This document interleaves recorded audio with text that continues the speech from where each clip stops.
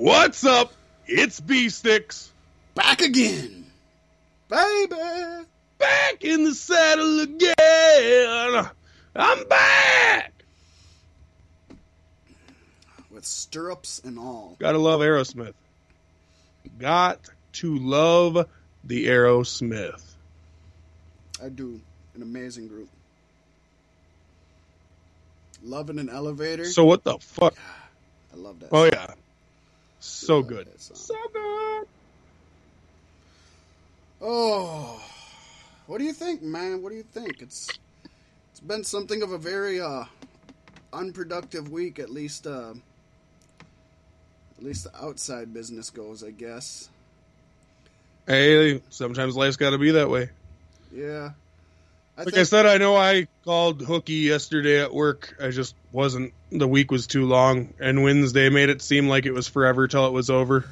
Today went by really fast, so it worked, I guess. I really hope my medical shit is getting under control. I'm feeling better. My head cold is towards the end. I'm coughing stuff up, and at least for right now, I don't have that pressure headache. Right. I've been taking the pills, which are good. The other side of me seems to be getting better also. I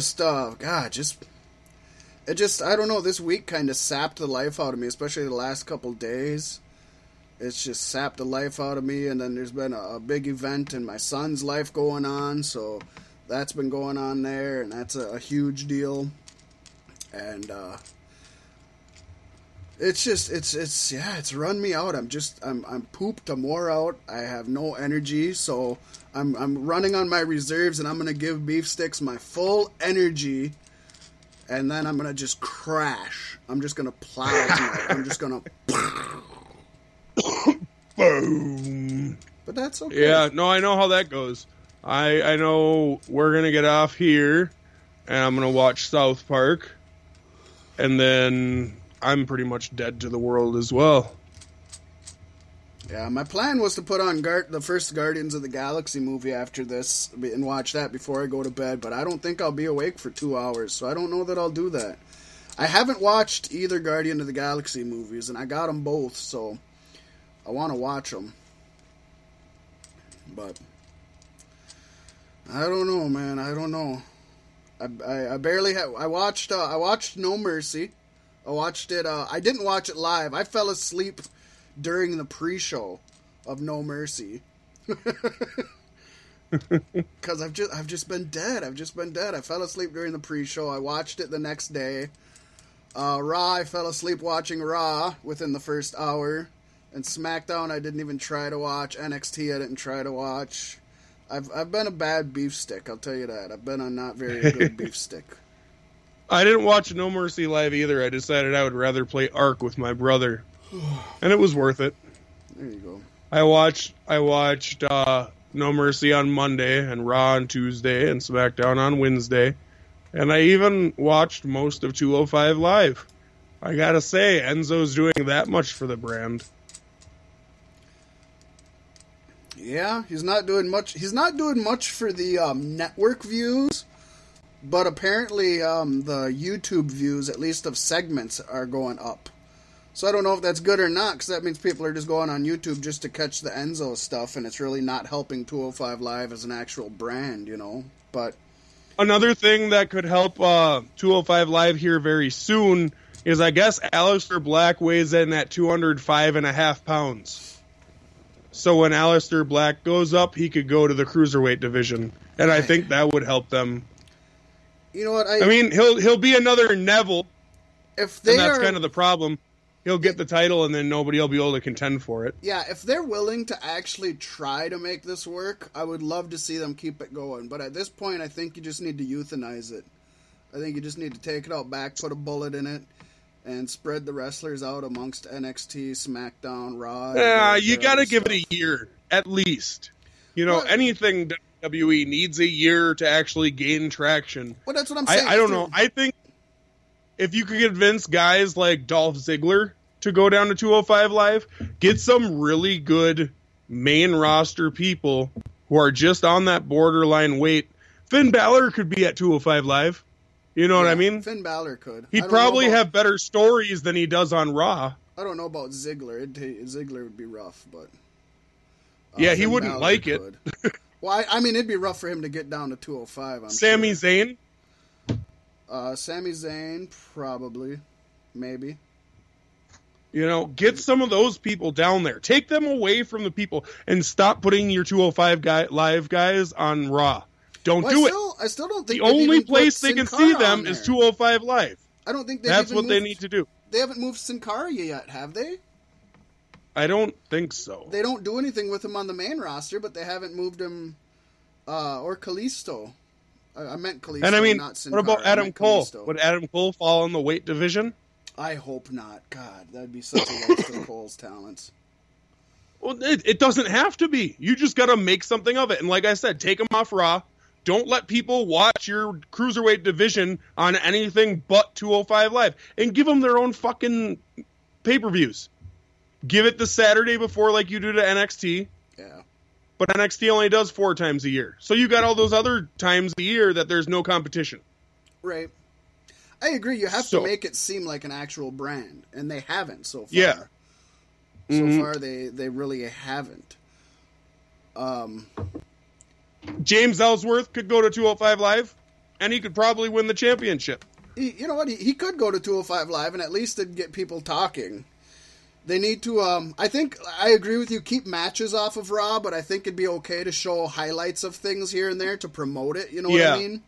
Yeah.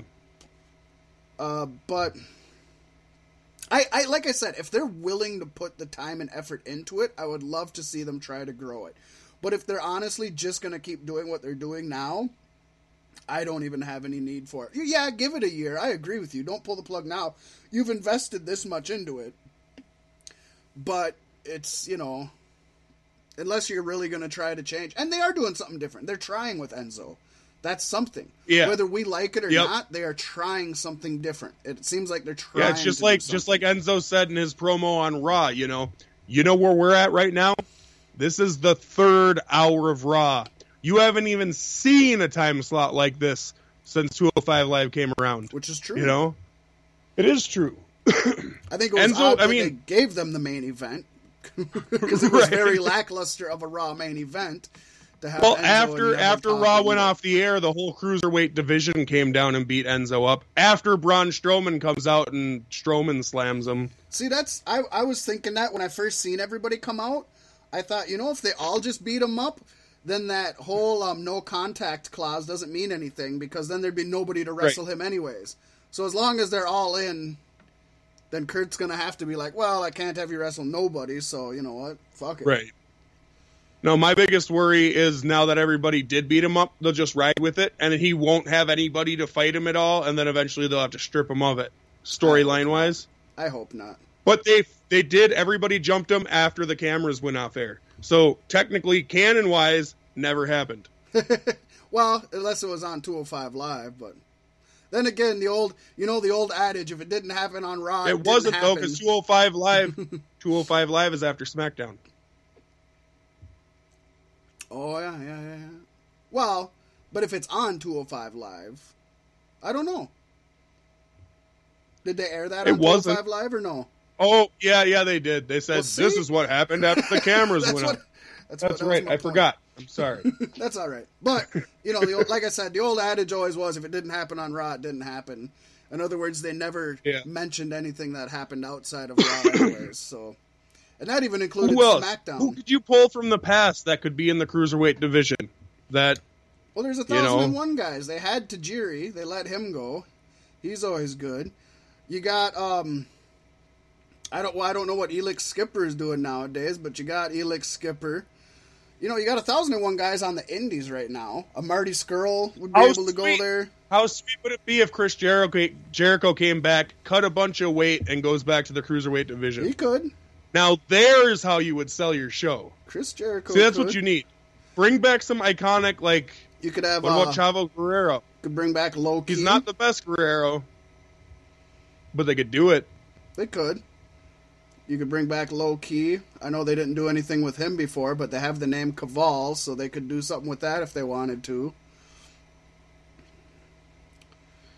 Paul London. They got the Brian Kendrick. Bring back Paul London.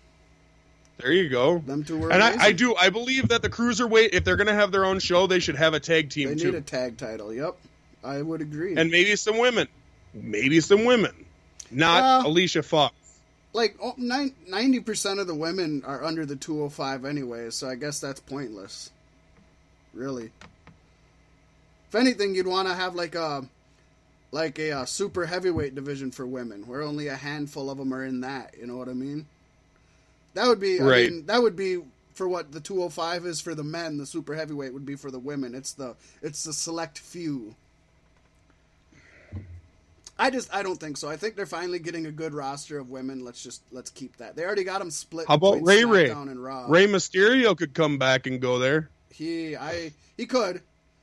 I don't know that it would happen. WWE would really have to make it worth his time. But, we don't know what's going on with Lucha Underground. But even without Lucha Underground, he makes a killing down in AAA, and he works his schedule that he wants. And we all know Johnny Gargano. That they kind Johnny Gargano could go to Cruiserweight division. Mr. Wrestling could, yeah. Johnny Wrestling.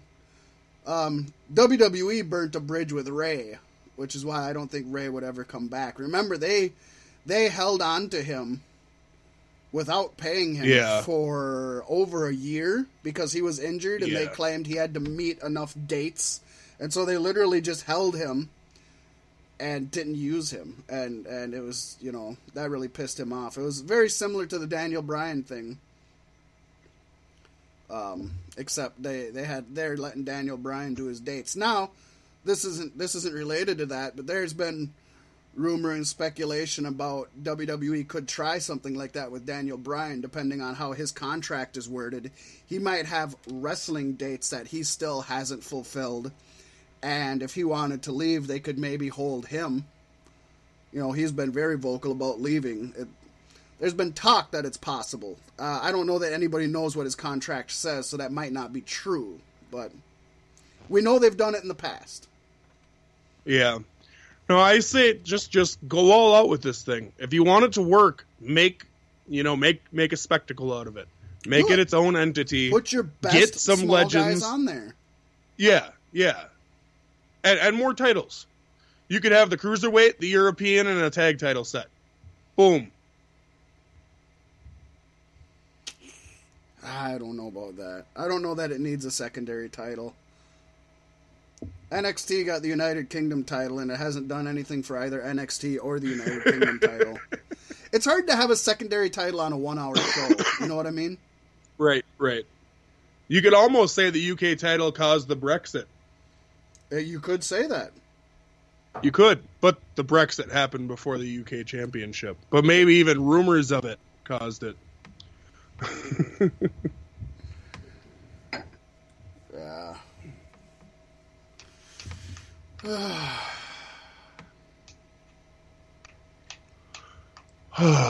Yeah, it's depressing trying to think about how to make 205 Live better. How about you put some real announcers on there? Well, I like Nigel McGuinness. Is he still announcing over there or no? I don't think so. Hang on.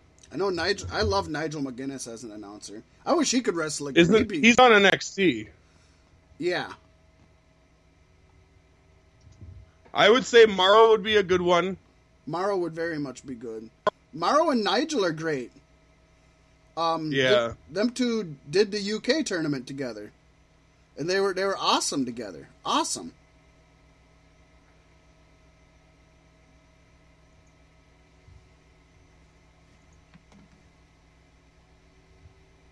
It's Vic Joseph and Byron Saxton. Oh my gosh. Yeah, right? That could definitely use... I mean, if you're going to have action in the ring... Well, that actually brings up another point, too. They don't really do enough cruiserweight stuff. It's the cruiserweight division, and I'm a big proponent that it doesn't have to be all flashy, flippy shit.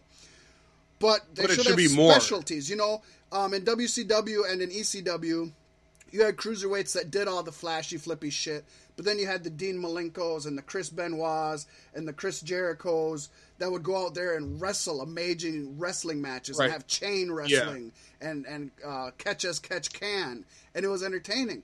Right now, they got a lot of matches that are just the exact same thing you see on Raw, SmackDown, but they just happen to be with smaller guys. And maybe their finishing move is something big, but when you think about all the different finishing moves they have on the main brand right now anyways, that doesn't even make a big deal. So they need to differentiate themselves. They need to be different. Try. Yeah, trying goes a long way. Try. Because to be completely honest, it feels like Vince was like, hey, here's 205 Live. Please don't watch this show. Yeah. Well, I'm glad give them their own night. They finally stopped doing the blue or the purple ropes on Raw. I'm glad they quit doing that, because that really, again, differentiated it. It's like, as soon as the purple ropes came up, it told everybody in the audience to go get your bathroom break, go buy your beer and nachos.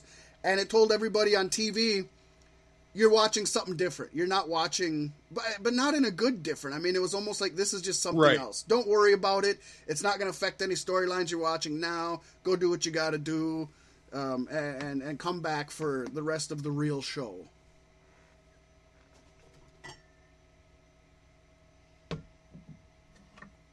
We could do a 2-hour show on just trying to improve 205 Live and shit like that. I almost think we should. We should just stick that in our back pocket and save it for the next time you don't watch wrestling. Right? Maybe that's what we do. We have a whole fucking 205 Live. The brand we never had. There you go. It does seem like an awful lot of the Mae Young Classic wrestlers are wrestling on NXT now. Which is good. Yeah. It's still impressive. Coming from the WWE that I grew up with and you grew up with, it's impressive to see so many of these people. And I know it's just NXT, but it's so impressive to see so many of these wrestlers on NXT who aren't contracted to WWE. Right. It's amazing. It's a new day. Yes, it is. It is a new day. Yes, it is. But it's good. It's very positive. It gets exposure to them. It lets WWE try people out before they invest in a contract and invest time and effort. And, I think it's a positive for both. I think it's a positive. Actually, I think it's a positive for all three. For the talent, for the company, and for the fans, honestly. Yeah. No, and I definitely think if you move 205 to its own night, that would help it a lot, too. I mean, I know they're like, oh, it won't sell tickets. You won't get fans in the seats. Pick smaller arenas.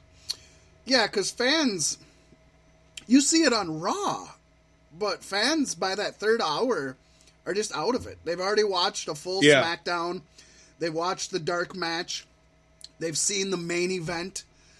And a lot of them are casual WWE fans, and they don't know the people in 205 Live. And so you lose out on some of them. So I'd say about 25% of the people leave the arena on average before 205 Live starts. And even then, you got people who aren't invested in the characters and maybe aren't even into that style of wrestling. So you don't get the reaction that you would get from like a Full Sail University, where they're looking for that kind of stuff. That is that demographic. Yeah. And I mean, it would work if you gave them their own night. That's one less house show the main roster has to do. One more day they can spend with their family.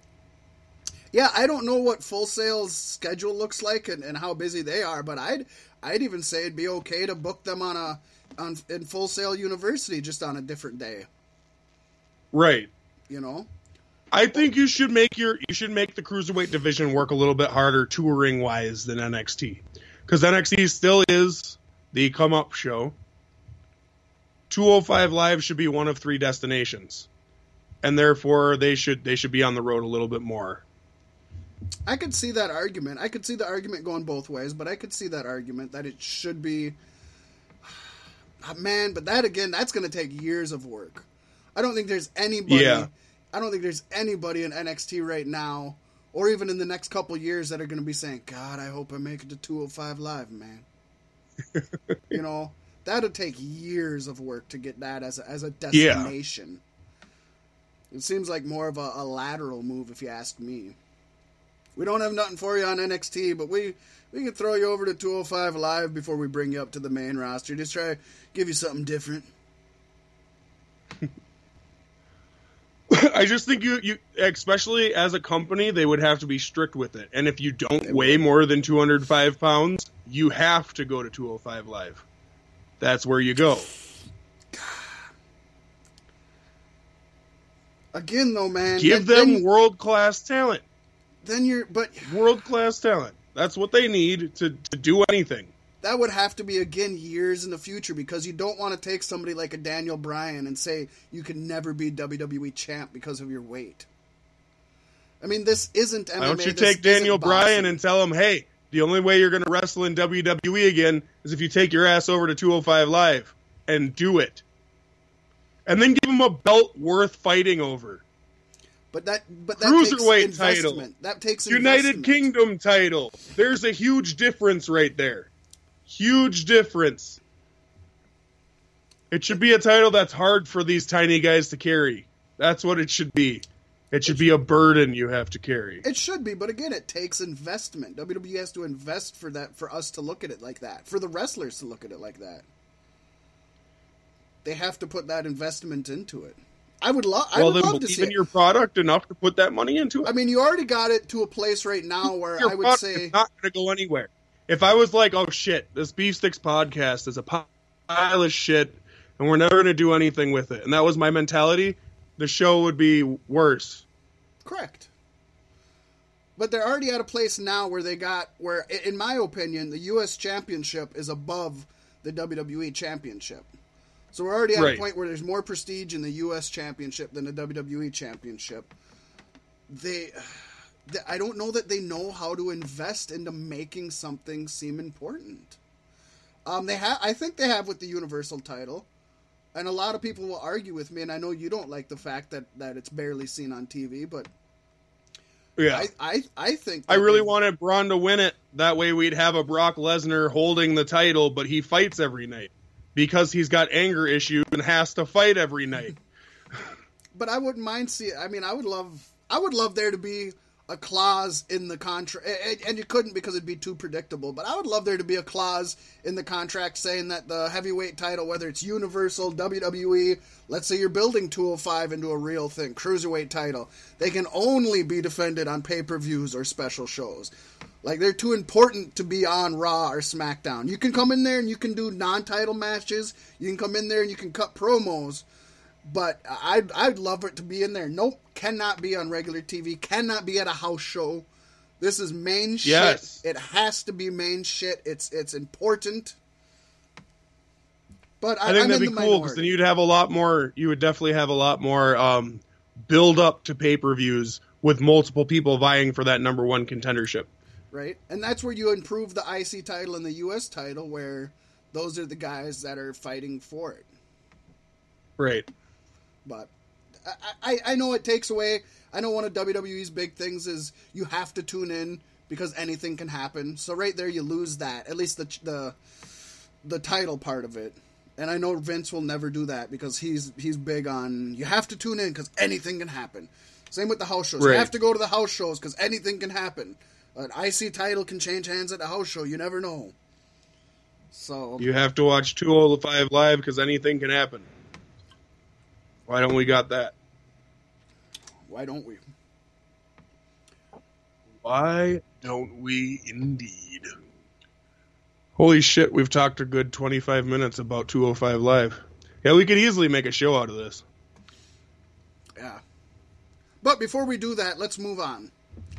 Let's talk about No Mercy and get No Mercy out of the way, because I really, really, really want to get time to talk about Rick and Morty, because we haven't the last couple episodes. We had our 25th special, and we had our half anniversary, and we were just overblown. And the fact that we weren't really into wrestling this week, let's get through this No Mercy, because I do want to talk about No Mercy. And then I'd love to get into Rick and Morty. I would love to get into Rick and Morty. Before we start talking about No Mercy, though, don't you think maybe we should take a trip to the good old refrigerator? Refrigerator, why do I love you so? Refrigerator. Because you hold my food and my beer, so you're my heart and soul. Refrigerator. Refrigerator holds my lunch meat and my liquor and my punch and cheese and get stuff cold quicker. The thing it doesn't do is give me a blowjob.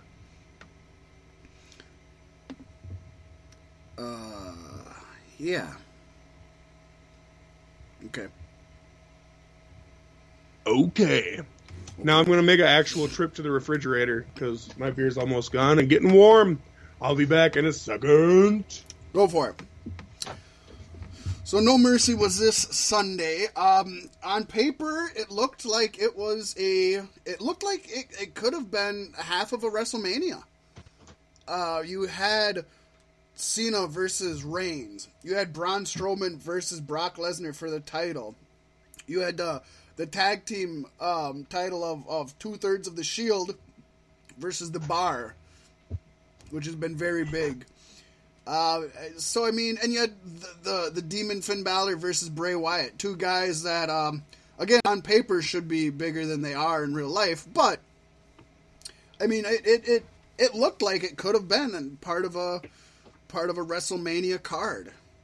So yeah, and I think it kind of fell to the trap that WWE tends to have, and that's that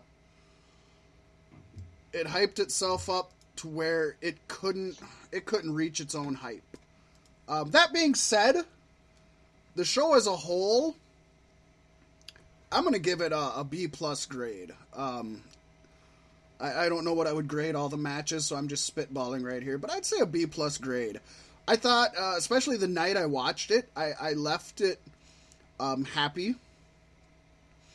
Upon rewatching it, the ending is kind of deflated, and I know a lot of the people live in the house were kind of deflated with the last hour, the last 3 matches, and that's understandable, I guess. But I don't know. I consider it that they've had some really bad pay-per-views, and they've had some pretty damn good ones. Surprisingly, Great Balls of Fire was one of the best pay-per-views this year. And nobody thought, we were laughing about that the whole fucking months leading up to it. We should have known. If it has a flaming cock and balls as the logo, it's going to be good. We should have known. So with that being said, they had a kickoff show that, again, wasn't announced. They just throw it together at the last minute. They're backstage, and they see 2 people, and they're like, hey, you want to wrestle for a little bit? I'm pretty sure, actually, I know for a fact, I was laying down before this, and I think I fell asleep right after the Elias song. No longer Elias Sampson. He's another victim of Vince McMahon murdering names. Everybody loses their name. It is terrible. Elias does not sound nearly as good as Elias Sampson. I prefer They should have just went with Samson. Yeah, I prefer the Drifter Samson. But, so they I'm gonna call Samson. Right? That would be the best fucking intro music for him. I'm Samson. Come from half baked. I'm Samson. I would love it. Or just that, just his little Samson right away when he, where Seth Rollins says "Burn it down," Elias says it will be Samson. Samson. Now I have to watch that movie again. It's my favorite stoner movie of all time. You know, for some reason, my son and I were talking about it, Phantom and I. Not sure why. But you know, not Vince. Dave Chappelle does not like that movie. He thinks it's horrible. And it's not the movie that he wanted. And I always sit and wonder, I'm like, you know, I wonder if we got the movie he wanted, if nobody would have liked it and it would have bombed. Right. Because everybody I know loves that movie. Like, the way it turned out, we all thoroughly enjoy it. And he can't stand it. He thinks it's horrible. So it just makes me think, like, I wonder if the movie he wanted would have been not popular. Not saying bad, right? But not commercially popular.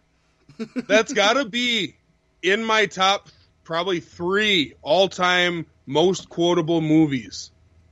It's that, Monty Python and the Holy Grail, and Anger Management. Butternuts! It's Buttercup. Buttercup. I know button stuff. That's Butter stuff. Yeah, that's no more window love. It is a good movie. Oh, it's so good. Samson. So we had the Drifter Elias taking As on we drift Apollo Crews in a match overshadowed by a 1997 stoner movie. I didn't watch it. I can't tell you if it was good or not. They did have Titus O'Neil back in it, so they haven't given up on the Titus brand thing. I would love for them to do something with the Titus brand, just the same way Miz has done something with some of these mid-carders.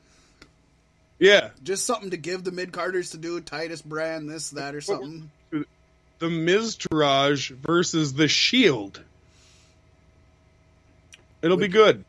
Which I talked about last week. Yes, you did. Before I knew they were going to do anything about that, I was just like, well, you got the 3 of them. I'm also fairly certain, didn't we bring up something about the odds of New Day and Usos being in a Hell in a Cell? I swear to God we did. We very well could have.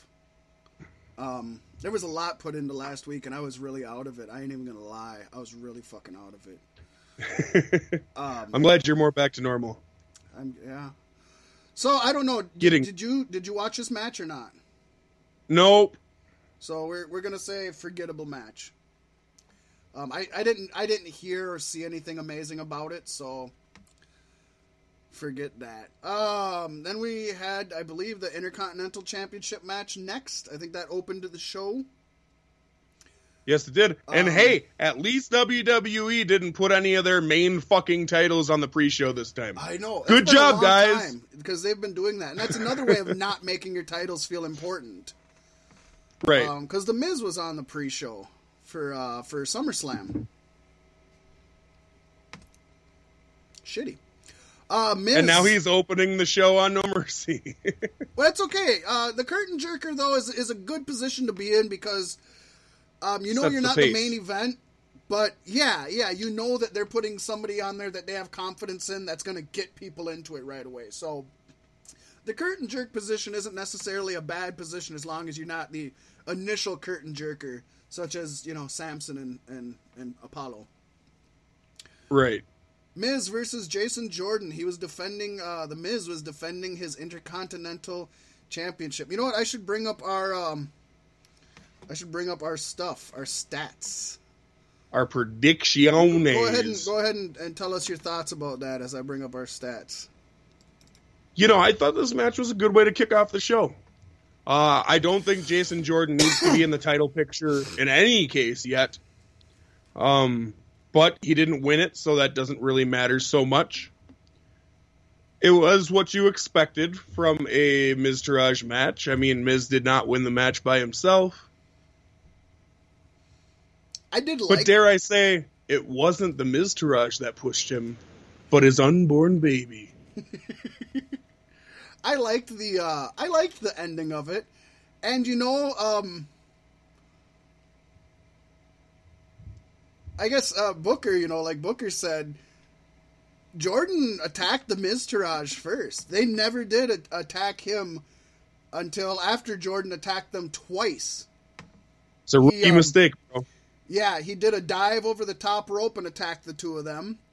And then when, I believe it was Axel was up on the ropes, Jordan attacked him while he was just up on the ropes hanging out like a gargoyle. And knocked him down, which is what distracted the referee. And then, after the Miz-Tourage had been attacked twice now, was when Bo Dallas finally hit him. And then he got then Miz got the skull crushing finale. So I kind of liked the ending. It was heel, but it was a good heel ending, I thought. Yeah. I said I had picked Jordan and you had picked Miz, but I had said also I don't think Jordan was ready for it yet, so I'm glad they didn't make the move. Right. And I honestly think Jordan would be more over right now if they hadn't put him with that Kurt Angle gimmick. And the problem is they made it public news that Miz is getting really close to breaking records. Right. So we know he's not going to lose it until after he's done that. Yeah, he's going to hold on to it. And that's my big thing, too, is every time they break one record, started with Asuka's undefeated streak, and then now Miz and the New Day are going to be multiple-time tag team champions. And, like, don't do it all at once. Yeah. Put these things years apart. Yeah. And, like, don't pay attention to it until, like, they're weeks from breaking that record. Right. I agree. We don't need to hear about it halfway through. It cheapens it so much because we know exactly what you're going to do. Well, yeah, Charlotte has had 5 or 6, and they already say Charlotte's working her way to surpassing her dad's 16 championships. She has 6. We all know she's going to surpass Ric Flair's championship run, or at least tie it. But yeah, she's at 6. Why would you say that already, you know? Right. They didn't start counting Undertaker's streak till at least 7 years in. Yeah, it was more than that even. It was a long way in, you know, because they didn't even notice it. Nobody had even really paid attention to it. And those are the kind of records you need to be breaking. People aren't paying attention. Yeah. So I thought this was a solid match. Like I said, I picked Jordan, so I lost this one. But I'm glad that they didn't give it to Jordan yet. I don't think he's ready for it. And then he had a promo afterwards also, which just proved how not ready for it he was, because he was like, you know, the crowd out here ironically chants, "You suck," at my dad, Kurt Angle. But Miz, you really do suck. And it just harkened back to fucking Roman Reigns. I was like, oh my god, that's horrible. Jordan, shut the fuck up and just walk away. It was awful. Right. It was awful. But the match itself told a good story. Jordan, I love his rolling Northern Light suplexes. I just love that. It's just gorgeous. The Miz was on. I do look forward to seeing him throw down with Lesnar. I'll say that much now. Yeah, that'll be amusing. So I give the match probably about a B- ish. I don't know. Yeah. A B, maybe a solid B. A B- or a C+. It could have been better, but to start the show, you know, you don't want to take over the pay-per-view to start the show. Right. Then we had man versus man, because we never get that match, so it was literally billed as man versus man. Man versus man. Man versus car. that would have been better. Bray Wyatt's got to be in the car though. Yeah. Finn Balor versus Bray Wyatt. In a feud that I wish would end, but from what I've read online, it sounds like they've continued it. It's just beginning. Yeah. God, that's stupid. This was a perfect ending for it too. This was a perfect ending for it. Go, let us know. I was very unhappy. I was very unhappy with the ending, like excessively. You know, the whole match, Bray Wyatt is in the advantageous position. Finn Balor had injured his ribs, and the referees escorted him all the way to the top of the ramp. Yeah, you know what? And then he came back. Not meaning to interrupt you, but I think that really hurt the flow of the match. I think that beginning kind of threw it. From there, it was downhill. Yeah. Finn Balor shouldn't have only came back because Bray was taunting him. Finn Balor should have wanted to stay down there and fight because he's Finn Balor. Well, to be fair, I think Finn Balor is related to Marty McFly. What are you, chicken? Right. Nobody calls me chicken. McFly does sound Irish. It makes sense. It makes sense. He is Irish. Remember when they go back into the Wild West? He is Irish. I hate that movie. I just kind of try to forget about that one. I don't blame you. I agree. I don't think it was a very face thing to do to just walk off like a bitch. Yeah. Yeah. It was weak, and we knew it wasn't like a legit injury. You could tell right away it wasn't a legit injury. Yeah. It was pretty pathetic. And then for him to come back and like get his ass kicked by Bray most of the time. I mean, he did do some cool stuff. He could have did even cooler stuff. I know we were talking about this earlier in the week when Bray did the bridge. When Bray did the bridge and Finn Balor just stood there on top of the corner post like, why don't you jump on him? Right? Coup de grace. He's bridged right now. You could kill the motherfucker. It would have been an awesome sight to see. It would have been awesome sight to see. It would have. They better just be saving that for Mania, because now I have to see it. Or I can just do it at home with my children. Right? Do you want me to do that, WWE? Let me see it, or I'm going to do it. I do think also that they've been throwing that that spider walk or crab walk or whatever. They throw it around so much that it's like how is it still like petrifying Bray Wyatt? Right? How does it startle anybody? Yeah, how is that still like shocking them and freezing him? Number one, he's already beat this guy and gone through this shit. They got to come up with something new and fresh. New and fresh. You mean like WrestleMania versus Orton? How they tried to fix that up with the projectors? I give them credit for trying. It ended up looking horrible, but they tried something. Yeah, they tried something. That's what I can say. They tried something. I don't have much to say on this that you haven't already said. I was hoping you were going to bring that up because that was a big point of mine with the damn Finn Balor just should have coup de gras'd him. Him coup de grasing him to the back of the head, though, is pretty sick. That was a good finish. Even though I really badly wanted Bray to move and get the win. I expected Bray to win this one. Yeah, we both picked Bray for this one. He needed it. And that's why he lost. Yeah. Eater of pins, man. And we even said, you said that. You said that. I was like, every time we think he's going to get one is when they fucking screw him. Honestly, I think Bray losing gets him over either way. You know, it is kind of his job as the bad guy to put over the good guy. He doesn't get enough, but I'm okay with where we're at. He still puts on amazing matches. This would have been better, though, as the ending of their feud. This was the rubber match. This was their third match. You had a match where it was man versus man. Then you had a match where Finn Balor brought in the demon. And then you had it man versus man. So, to me, the only thing they do now is they both come in and paint. Like, that, to me, like, what's your next step? What is your next step? Yeah. Bray could just anoint himself with the ashes again. Yes. Yeah, and just walk in there all... I mean, obviously, like, I hope, if they're continuing this, I hope it goes to some really good gimmick match. Maybe he brings Honestly, back the House I feel of like Horrors. the feud should explode right now to the point where they need to go to SmackDown and fight in Hell in a Cell. That's where it needs to go. I can see them to hold this match off for WrestleMania, which is what they're going to do.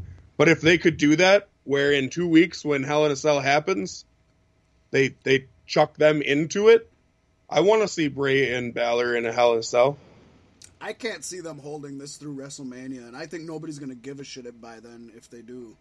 I know I won't. I do not want to see this drug out till Mania, because I'm done with it now. No, because you don't keep the storyline going. Like, let's say Balor snaps and jumps Bray backstage, injures him. Bray's gone for a while, but he comes back stronger than ever. That kind of thing. Do that. With Luke Harper. No. Luke Harper needs to shave his hair and beard and come back as a normal guy. They could even pretend it's not Luke Harper. It's Doc Gallows' brother, Luke Gallows. Right. Or wait, no, it's Luke Gallows' His name brother. is Harper Lucas. Doc Gallows. Harper Gallows. I don't know. I didn't care for this. I've had a lot of people say this was their best match so far, and I don't think it was. And I just think maybe it's just because that beginning killed it for me, but I was disappointed in it. I thought it was a good match. I don't think it was their best match. I think their best match is still yet to come. But like I said, like I said last week, you don't really even have to push this rivalry because this is just because of their characters. This is going to be something that lasts through time. I hope years. I hope they do something right. They have to clash. They have to. I'd give it a C grade, I would guess. Nothing more. Yeah. I can be there with you. I don't have to be too giving. I'll call it a C. And for the record, Finn Balor won, guys. And we both lost. Yep. So now I've lost everything. Well, we both picked Samson to win the pre-show, but that wasn't, that was nobody gives a shit. Right. Well, count. you knew Samson was going to win. Yeah. Was there a question? Then we had Shia versus The Bar, which I still prefer. The Bar! I still prefer Dublin 07, but you know what I just finally figured out? I just finally figured out when they do this, it's them holding up the bar. Yeah. I didn't fucking know that. I always thought they were like pointing guns. Because, Cesaro came in as like the hitman guy, like James Bond. Yeah. So I thought like they wore skirts because that was Sheamus's thing, and then they did the guns because that was Cesaro's thing. No, that's them holding up the bar. I didn't fucking know that.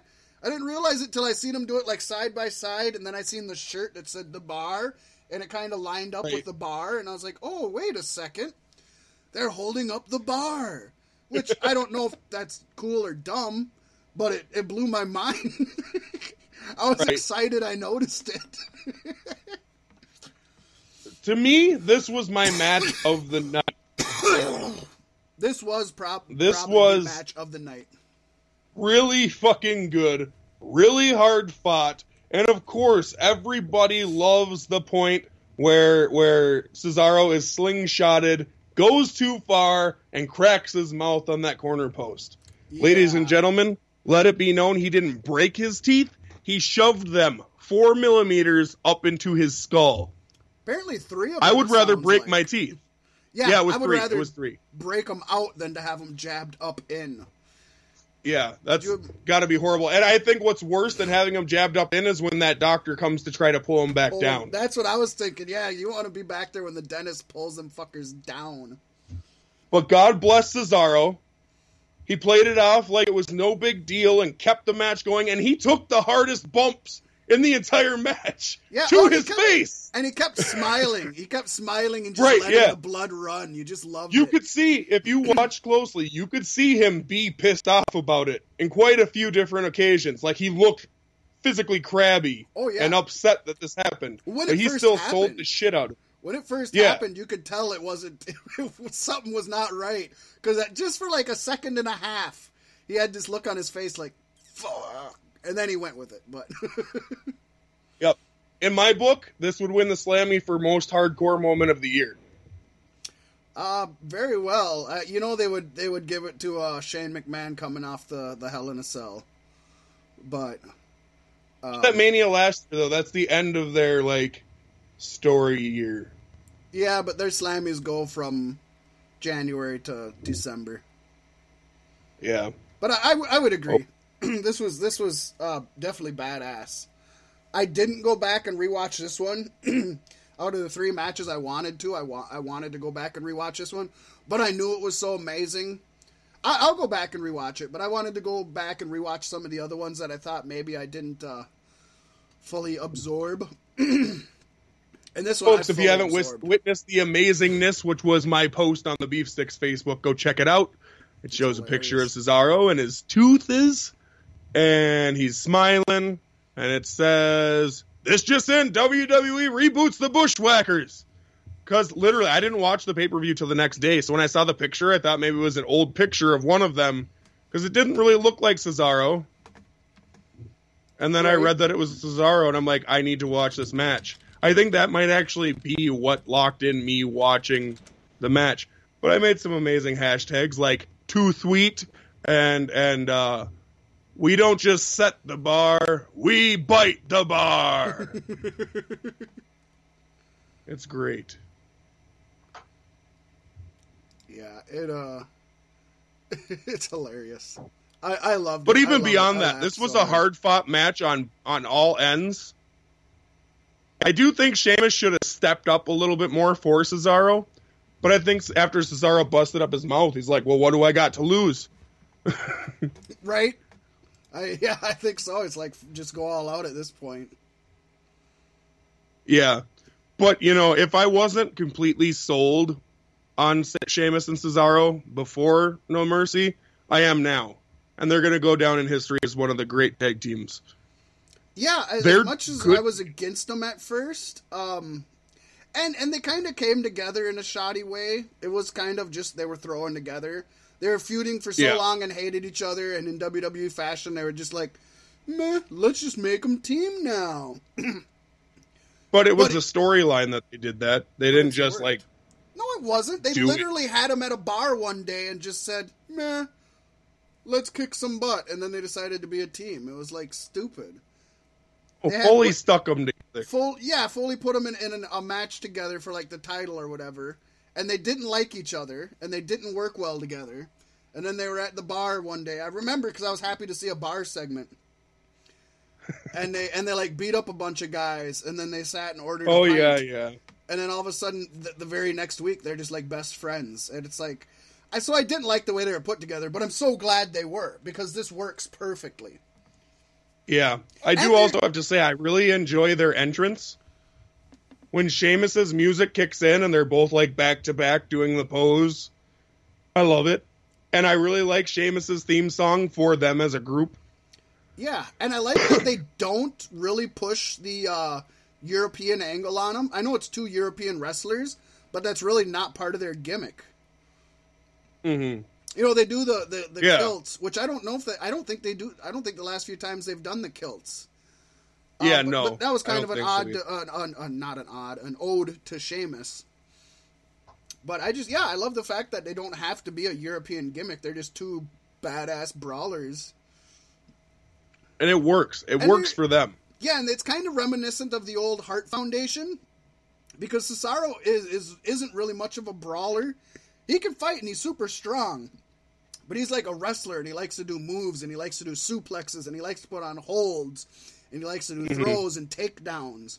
And Sheamus is a get in there and punch you and kick you and throw you against the ropes and slam you and Sheamus's 3 moves and Cesaro's repertoire blend really well together. Yeah, it's very similar to Jim the Anvil Neidhart would be your Sheamus, and Bret the Hitman Hart would be your Cesaro. And that's one of the classic tag teams of all time right there, the Hart Foundation, one of the best ever. Yes, indeed. This match for me gets at least an A.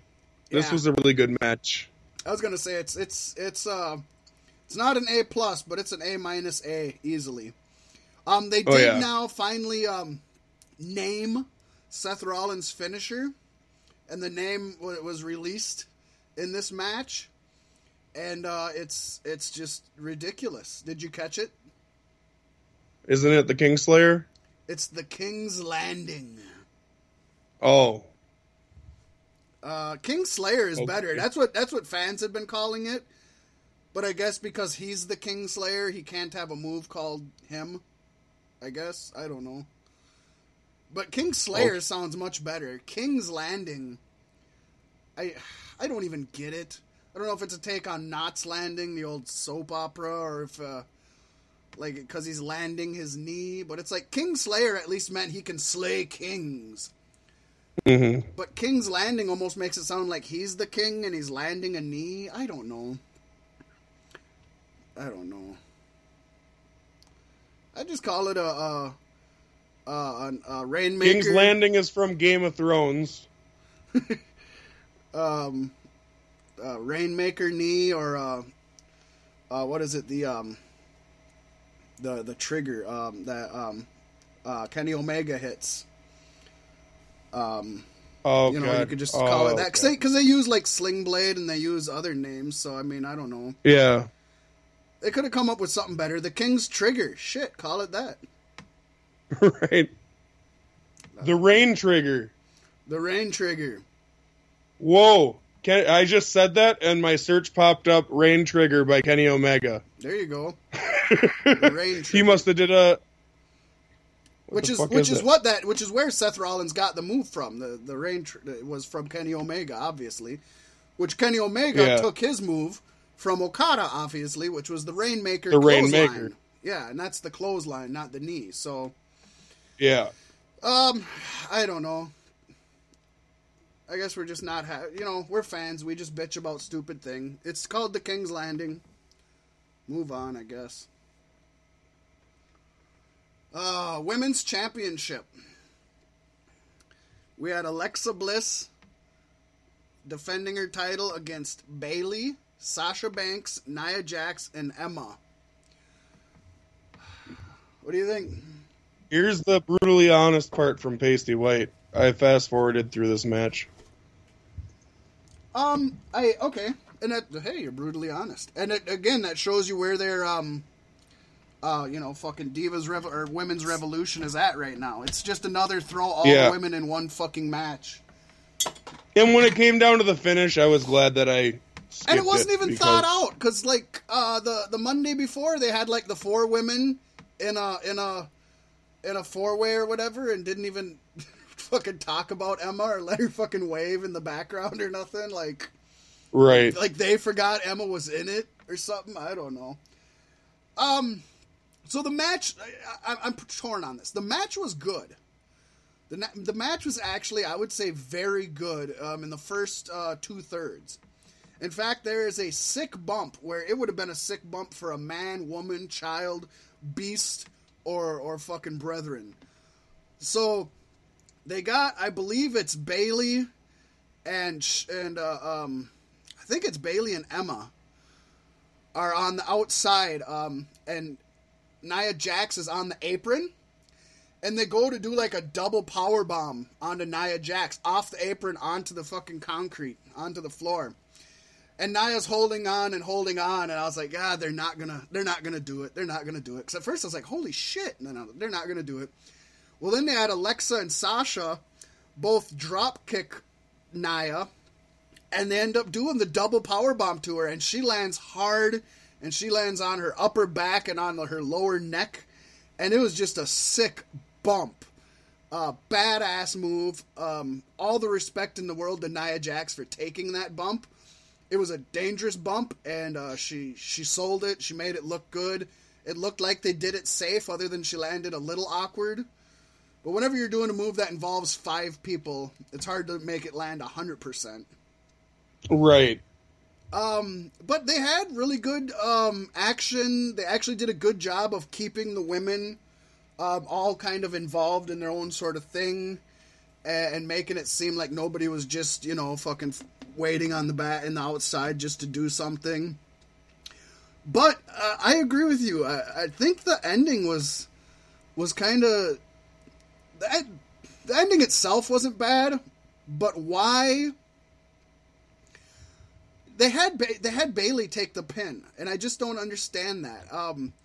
They just seem to be burying Bayley, and it's like you had Bayley ain't shit. You had Emma in that match. Why wouldn't you pin Emma?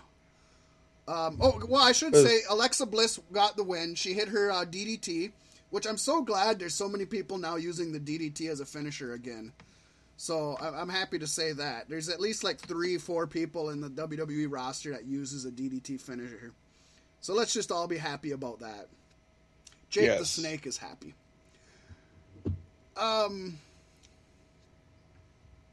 But I just I don't get why they had Bayley take the pin. To me, it doesn't make sense.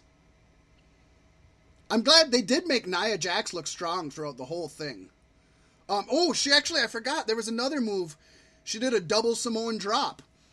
She had nice. She had Alexa Bliss on her shoulders, and then Sasha was on the top rope, and she was gonna jump and hit Nia, and Nia came and hit her kind of with Alexa, and then brought Sasha onto her shoulders and did the double Samoan drop. So that was badass also. That was pretty impressive. I'd recommend going back and rewatching it if you're gonna rewatch a few of these matches. I would recommend it. But the ending I thought didn't work very well for me.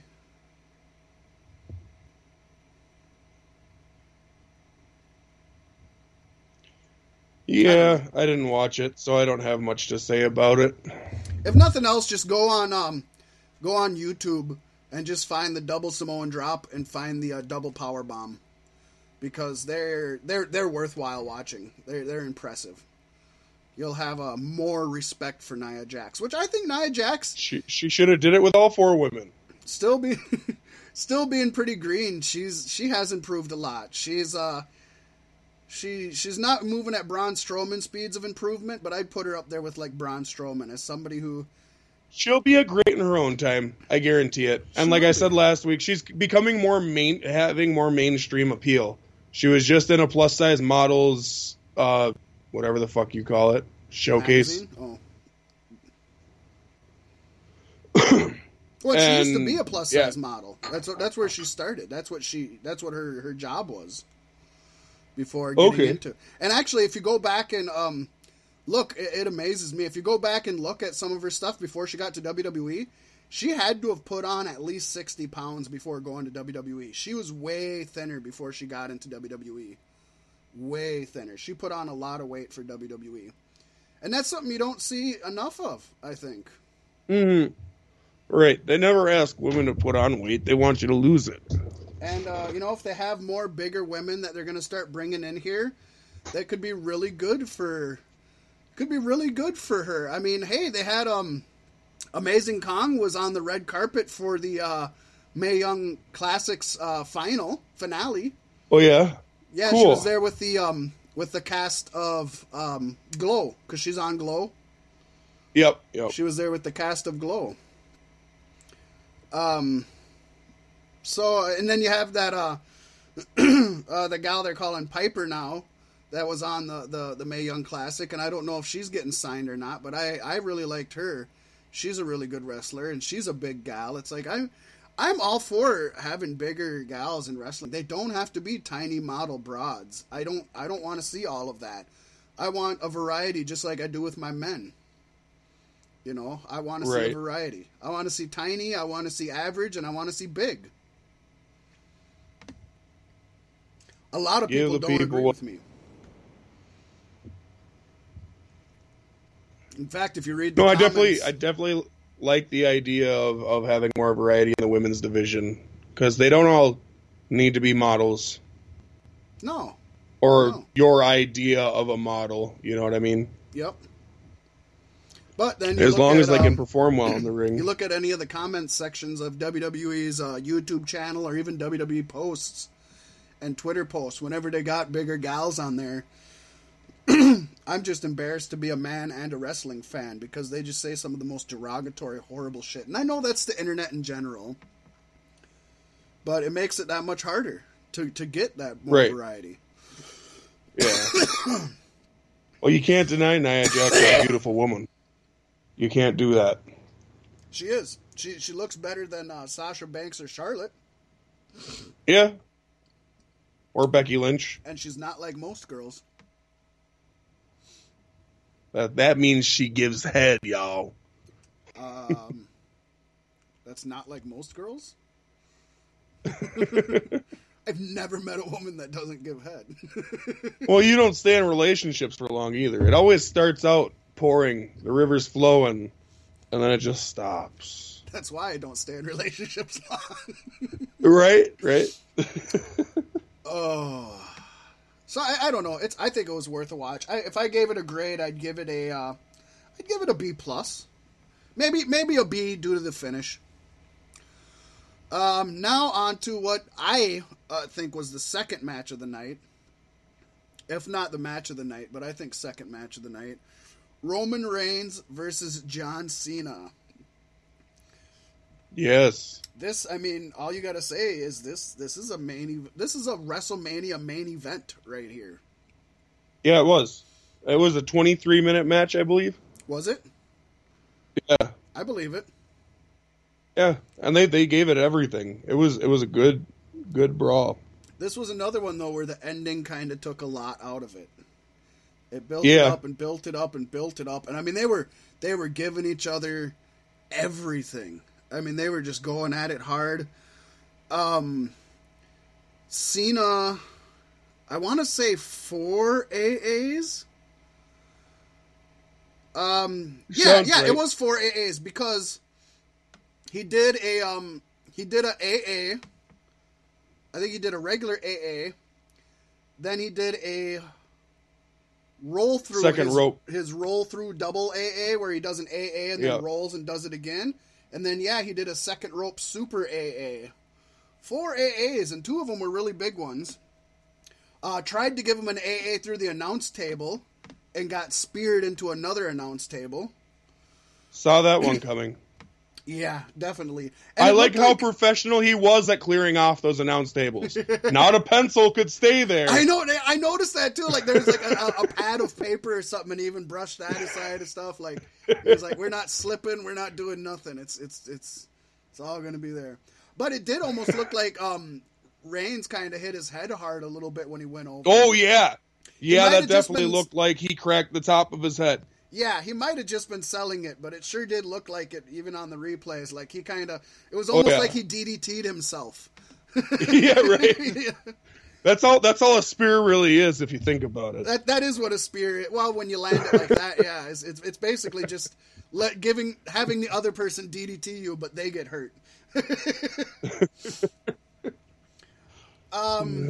the end just to me was really, actually, not only was it just a spear and Superman punch, one Superman punch, one spear, but it was literally after he had just given him an AA.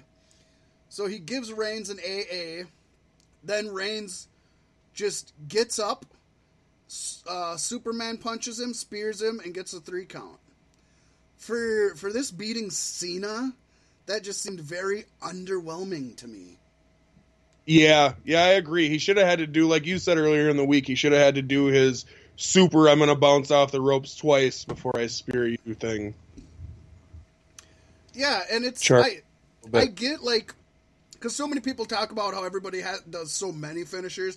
Oh, they have to hit them with 8 before they actually get them done with. So, yes, there's an extreme there also. But when you have and we're going to get to this later also, but when you have a huge marquee match like this with two, in WWE's eyes, 2 super phenomenal people, it should take more than one signature move to take them out. Yeah. And you can't say, this definitely was Cena passing the torch to Reigns. Yeah. Cena apparently said that on Raw Talk, but he worded it slightly different. Well, I didn't watch Raw Talk, but I seen he worded it as Reigns took the torch. He's like, Reigns definitely took the torch. And I didn't watch Raw Talk, but I did watch Raw, and the next night he came out and he said, I lost to the better man. I'm over 40 years old, and this isn't going to last forever. So I'm glad I could give it to somebody who can actually take the reins. Yep. No pun intended. And the crowd, like, all chanted, "Thank you, Cena." And I swear to God, they were thanking him for putting Reigns into that position. I don't think so. I think because they've been selling it like he's retiring, which he's not. He'll be back by WrestleMania. Oh, yeah. But he did the Undertaker thing. He did the Undertaker thing where he took his armband off, laid it in the ring, looked out, teary-eyed. He gave it to a kid. He didn't lay it in the ring. But didn't he lay it in the ring first and then sit in the corner or something? And I don't know. Yeah, I could be making it up. That'd be funny. He takes his cargo shorts off and folds them up and puts them in the ring. Right. Walks out in whitey tighties. Yeah. Puts his leaves his sneakers on top of the shorts. Leaves the sneakers. They oversold him leaving. Like, they really oversold him leaving. Yeah. So he's going to be Cena off TV did come out on Raw and say he's not done yet. I mean, he's gonna break Flair's record before he goes. We know that. Yeah. But at this point, he's lost to so many of these up and comers. Who's he gonna beat? Anybody they want to have him do it. Maybe Vince. Maybe Vince has to give him another title win just to get him to actually get married. He gave him a title win just to propose. Maybe Vince is like, you gotta get married, Cena, in the ring. Vince, I already proposed. I'm gonna give you that 17th title reign. Come on, Cena. Do it for your father, Vince. Yeah, I don't know. Did he mention anything about stepping away for a while, or did he talk anything about it?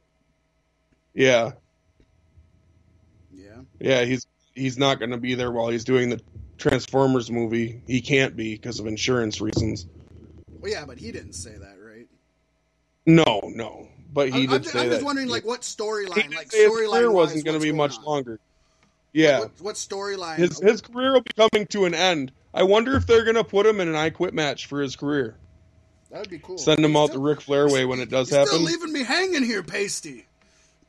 What I don't know. You should have watched it. I'm not good at recanting shit. I'm not. I'm the worst at it. Maybe they didn't. I don't know. I'm asking you. Maybe you weren't paying attention. I wasn't. I was sleeping, obviously.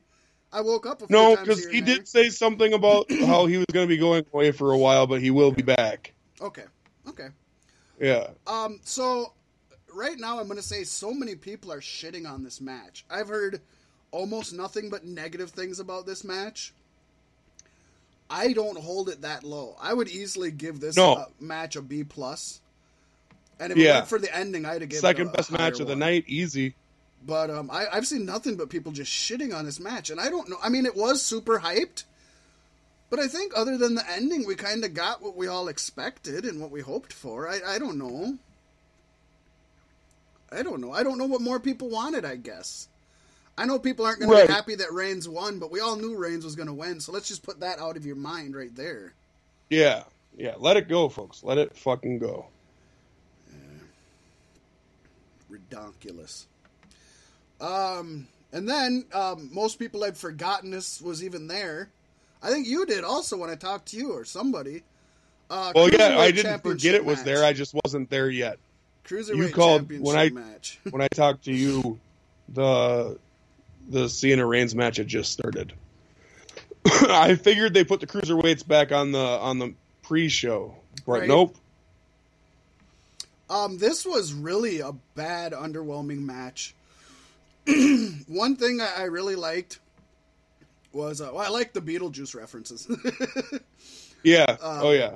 If you folks didn't see it, you can find pictures online. He came out in like a Beetlejuice striped jumper or overalls or whatever you call them. But the one thing I really liked was when Neville had him set up in the corner and Neville was going to hit the red arrow, but he's still holding out. You know, he's still a heel. And so he's like, no, I ain't giving you the red arrow. So he goes for a second rope Phoenix splash. Rope. So, which by the way, same thing, isn't it? No, it's not. It's different. One's forward and one's backwards. Phoenix splash, you dive forward and corkscrew, and a red arrow, you do a inverted jump where your feet go out, not in. Yeah, does that make sense? Yeah. But which, by the way, is a badass move, very impressive looking. So I mean, you're still giving us what we want there, okay, Pac? Come on. Right. But he did do that, and I thought that was cool. That kept with character, even though he is going to just flip the very next day, which is fine. It was a good double turn. I liked the double turn. I'm okay with the double turn.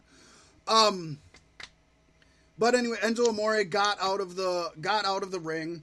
And this is where it got really stupid. Enzo held up the Cruiserweight title, and Neville was just frozen in the ring because Enzo was holding the title. Like, I really didn't get what they were trying to sell us with. I don't know if they were just trying to say Neville was appalled at the thought of Enzo having it. I really didn't see I couldn't figure out what the story they were trying to tell us. And it didn't seem like the commentators knew either, because they didn't do a good job of explaining it to me. Right. So he did that. I did like that the ref threatened to disqualify him for holding the title. Right? I'll disqualify you. So then I'm going to do it. He gets in the ring and, of course, threatens to hit him with the belt in the ring. And then the ref takes it. After the ref takes it, he hits the low blow. And right there, I knew he was winning the title. I was like, fuck. Oh, yeah. So he hit a low blow, and he got the pin. On the plus side, it's a good heel win, I guess. But for this literally being, like, his first, like, fucking match and his first title match, and with Neville being such a dominant king, it was super underwhelming for the end of his title reign to come at a cheap low blow in a fucking 5-minute match against Enzo fucking Amore. Right. I was really disappointed with it. And the match itself wasn't great. Yeah. It was what it was. Enzo talked longer than the match was. Yeah, or at least as long. So I'd give this like a D+, maybe a C-, maybe, but I'm going to say a D+. Yeah. But to Enzo's credit, it's probably the first time the Cruiserweight Championship has ever been in the second to last slot on a pay-per-view. Yeah, but the second to last slot on a pay-per-view is kind of the what do they call it? The bathroom break. That's usually where they put like the women's match or where they'll put like a match with no title, because it's between a big hyped match and of course you had the Cena Reigns, and then and then you get people kind of lulled down to build them back up to the next match. So traditionally, it's not a great spot to be in on a pay-per-view. But it's still later on the pay-per-view than it's ever been. But it wasn't the pre-show. Yeah, it wasn't the pre-show. Right. Yeah. Which is where it has been. I don't think the Cruiserweight... God, I'd have to do some research if the Cruiserweight title has even been defended on pay-per-view yet. I don't think I almost don't think so. Yeah. So, there you go. It definitely didn't happen when Austin Aries was around. No, other than pre-show, but not on an actual pay-per-view. They opened a show once, I think. Aries and Neville, I'm pretty sure. That's possible. So yeah, that was very underwhelming, and so you're gonna see a kind of a trend in these last 3 matches of just underwhelmment at the end, which brings us to the main event, Universal Championship match. I guess if Finn Balor versus Wyatt was man versus man, this is definitely Beast versus Beast. Oh yeah. Now, when I first watched this, folks, I was falling asleep. I was really wore out from watching everything. But then also, the Enzo and Neville match just underwhelmed me so much. So I was kind of falling asleep here. I was kind of out of it a little bit and in it. The first time I watched this match, I actually really liked it. It was kind of 2 big guys just fucking throwing each other around.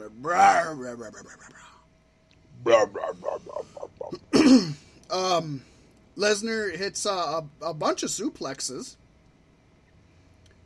And Strowman hit, I think, 3 of his power slam finishers. Yeah. I think 3 altogether. And then at one point Brock got him up. Barely. I think it was right after a power slam also. I think it was really similar to the Reigns and Cena ending. I think it was right after a power slam. He got up. He picked Braun up. Didn't pick him up easily or way up there, which is understandable. Right. Don't get me wrong. Right. I'm not knocking him for that. And hit not the best looking F5 in the world. Again, probably not easy to do with Braun Strowman, but we've seen him hit a F5 on Strowman before that looked better than this. And then he just got the pin after one F5 on this beast that's been being built up since WrestleMania. I mean, the guy that destroyed Roman Reigns, the guy that's throwing ambulances around. Again,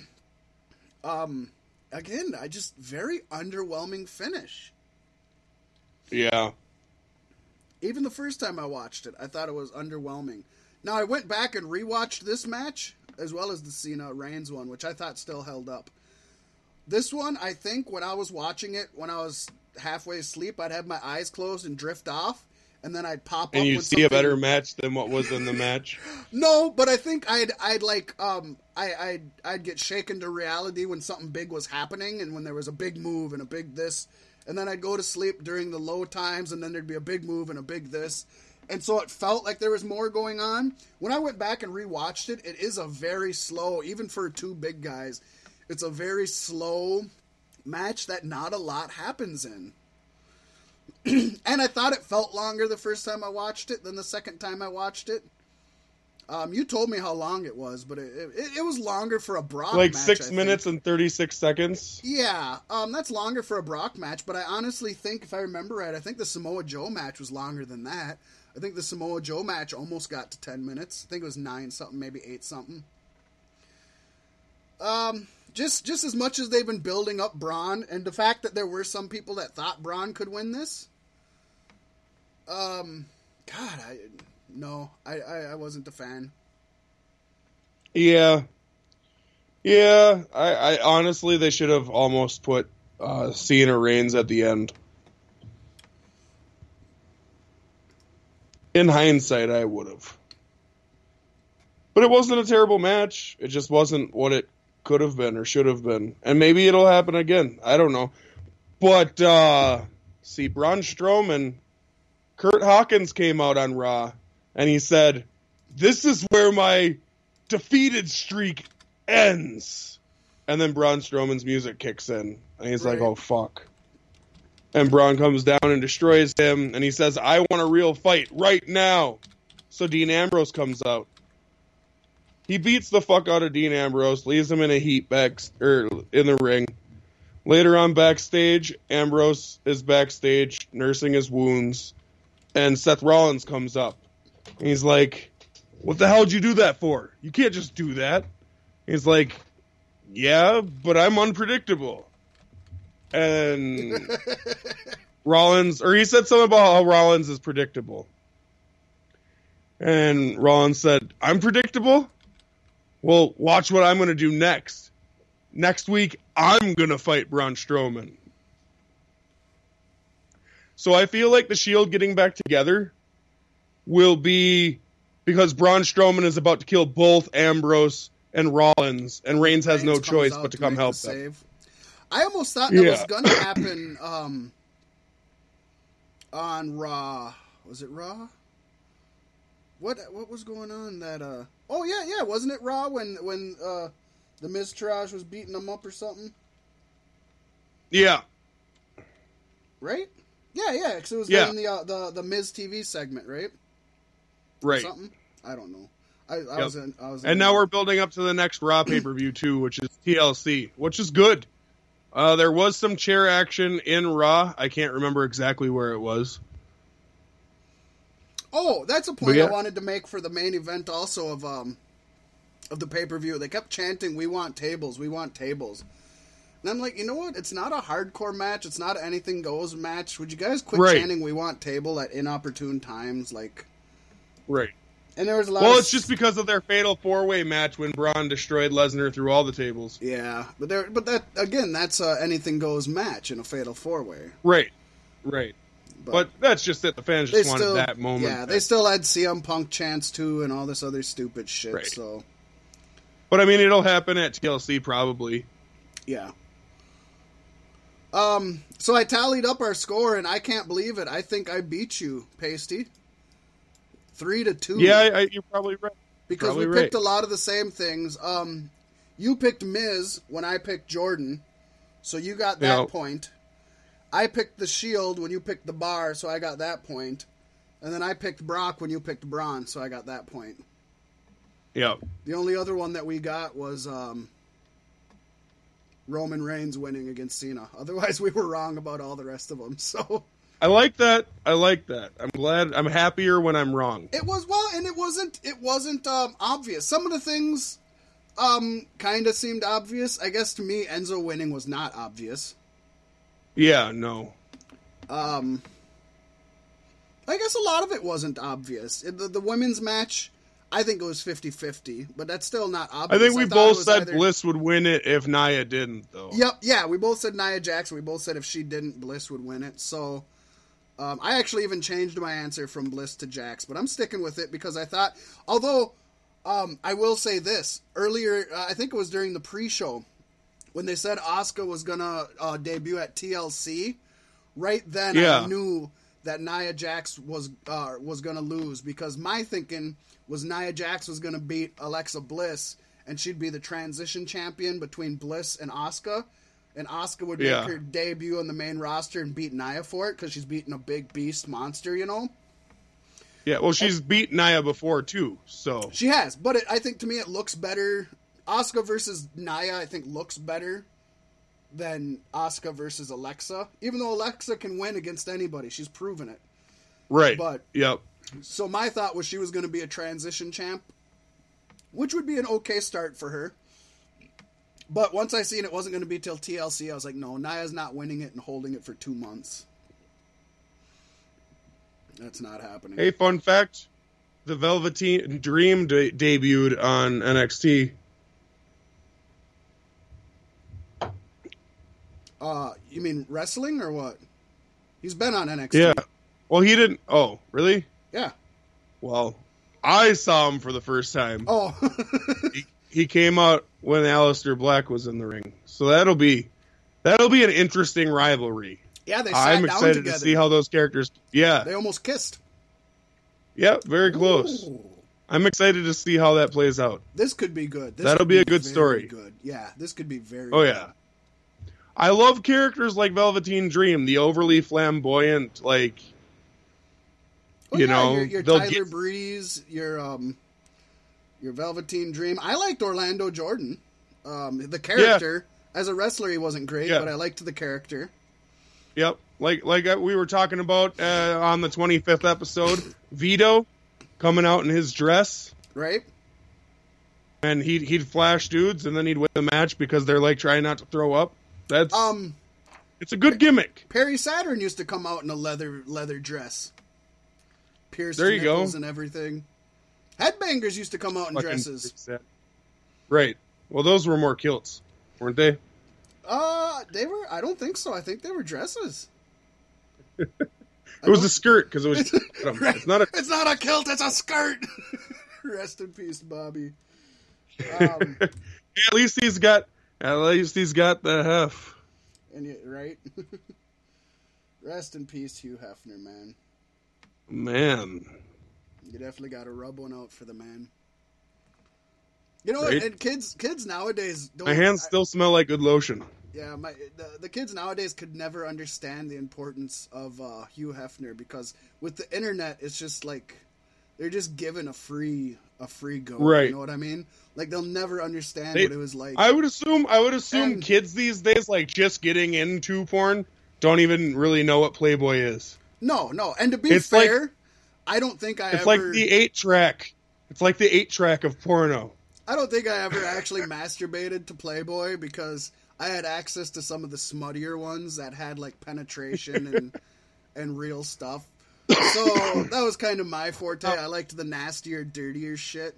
Because Playboy, to be fair, was actually pretty... it was a classy mag. It was classy. It was classy. I mean, look at Hugh Hef. Classy. Look at the Playboy Mansion. Classy. Hey, some people's favorite, or maybe not even favorite, but yeah, some people's favorite children's writer, Shel Silverstein. Yes. End of the Sidewalk, The Giving Tree, all of that. She started her career writing. Yeah, she started her career writing for Playboy. That's where she got her start, was writing for Playboy. There you go. You thought I was going to say she was in it, didn't you? You thought I was going to say she was in it. No, I've heard this. I've heard this before. But it was a very just like Roald Dahl, the author of BFG and Charlie and the Chocolate Factory, wrote these erotic adult novels. And it's like a writer is a writer. That's right. I've had so many people you say can't. R.L. Stein's the only one who's ever wrote for kids and stayed there. Well, he didn't. He wrote adult fiction. He didn't sell near as good on it. Like this. But I have his very first adult book that he wrote, and it was actually a pretty good one. It wasn't like, it wasn't a porn, but it was like a Stephen King, Dean Koontz type book. Yeah. No, I want to read that. I have it. I'll borrow it to you sometime when we meet up. Because it's actually good. The Choose Your Own Adventures really got to me. I loved those as a kid. I honestly... I'd always hold the page, though, so if I made the wrong decision and died, I'd be like, nah, fuck that. I think we all did that.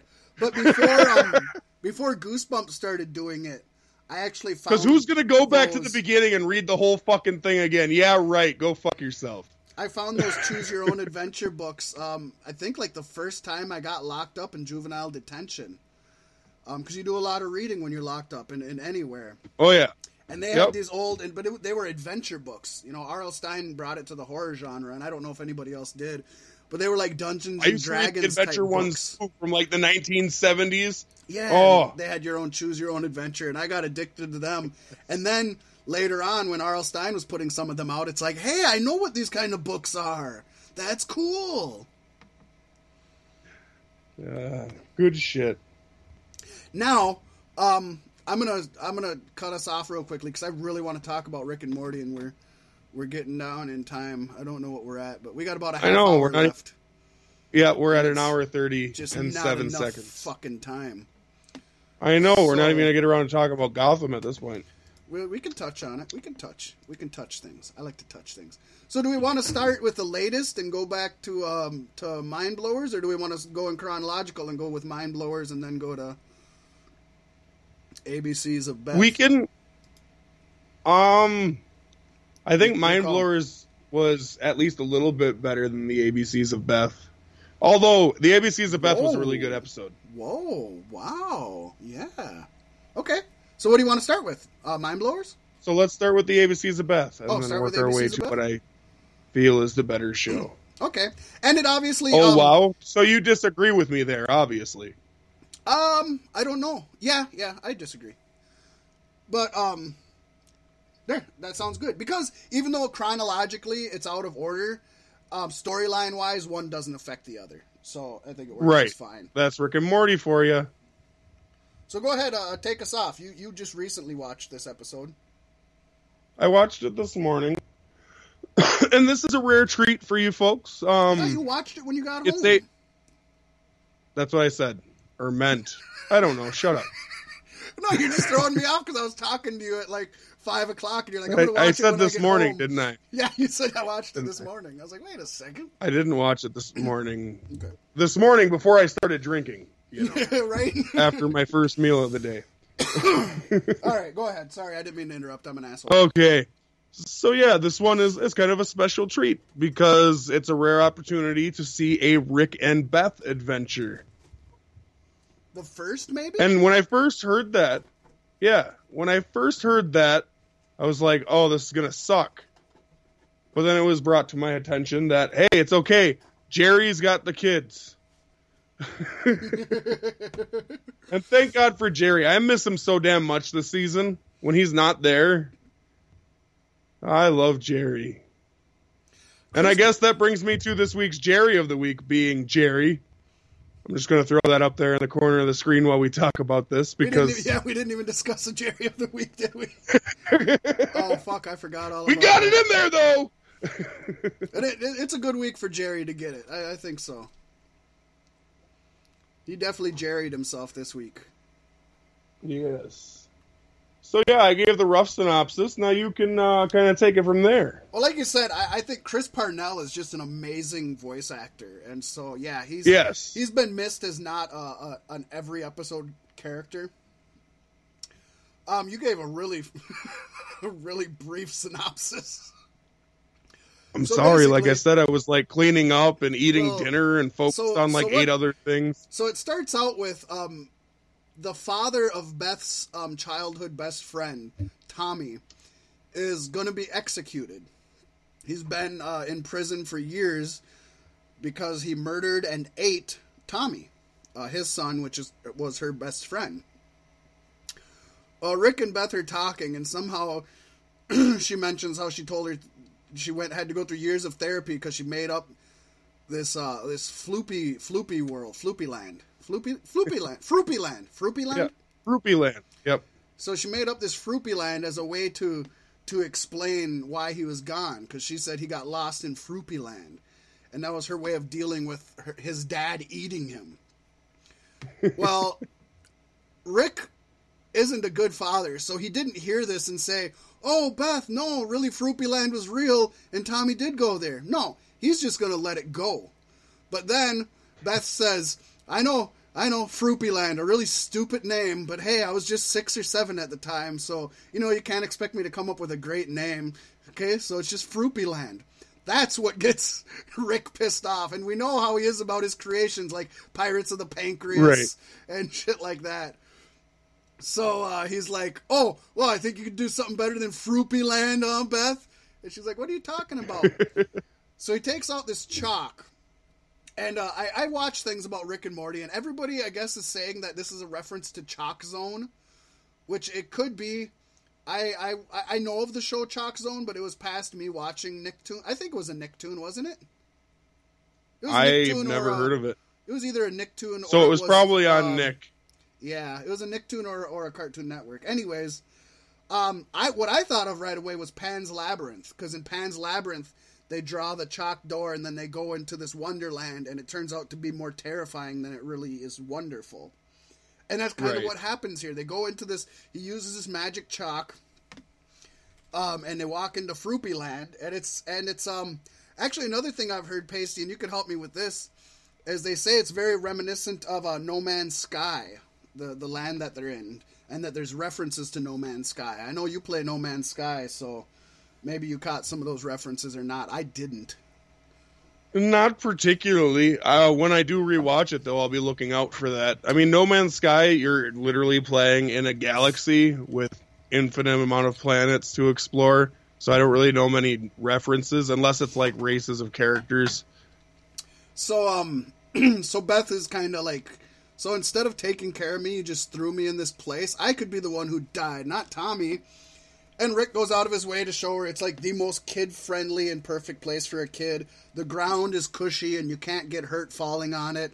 The water is literally a rainbow that you can breathe with your head in. So the water is rainbow and you can breathe when you're in it. It's just, everything is just the most amazing it can be. Until this bird comes out of the sky, this mutated fucking heffalump woozle human bird hybrid fucking thing. It's like Pee-wee's Playhouse if Pee-wee's Playhouse was even more on acid than it already was. Right. And it takes Rick and rips off his arm. So Rick now has another mechanical part now because he makes another arm. So they find out, Beth is like, I thought you made it, so nothing could happen. And he's like, well, I did. And then he quotes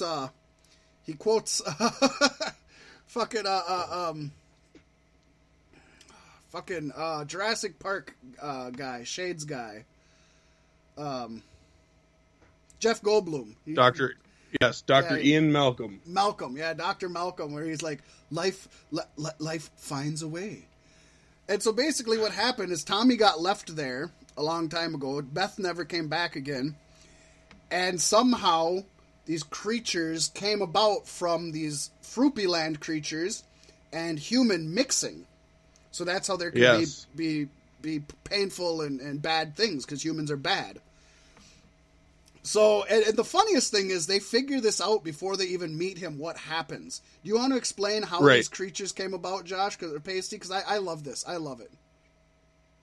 Didn't he just fuck a bunch of the Froopy Noopers or whatever?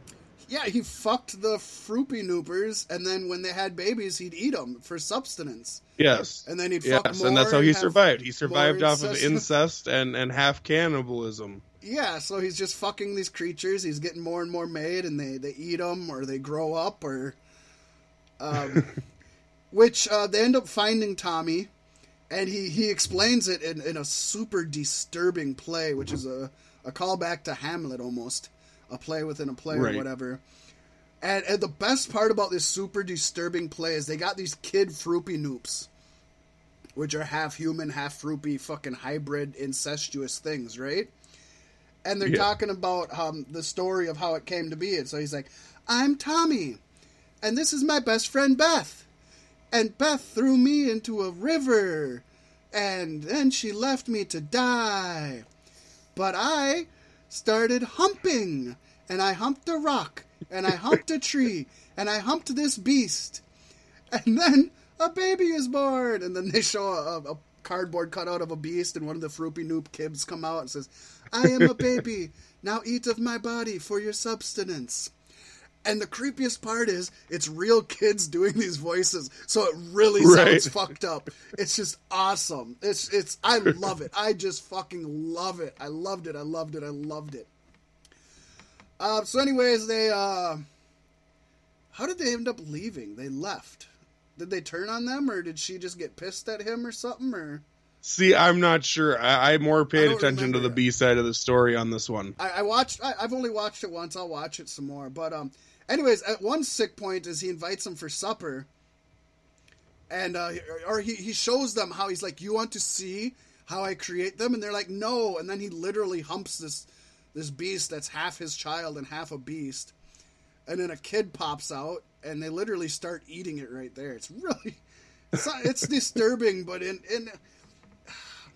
a not so horribly disturbing way. I think it's because they're these Froopy Noop creatures. It's not as bad as it kind of. It's I think not all human.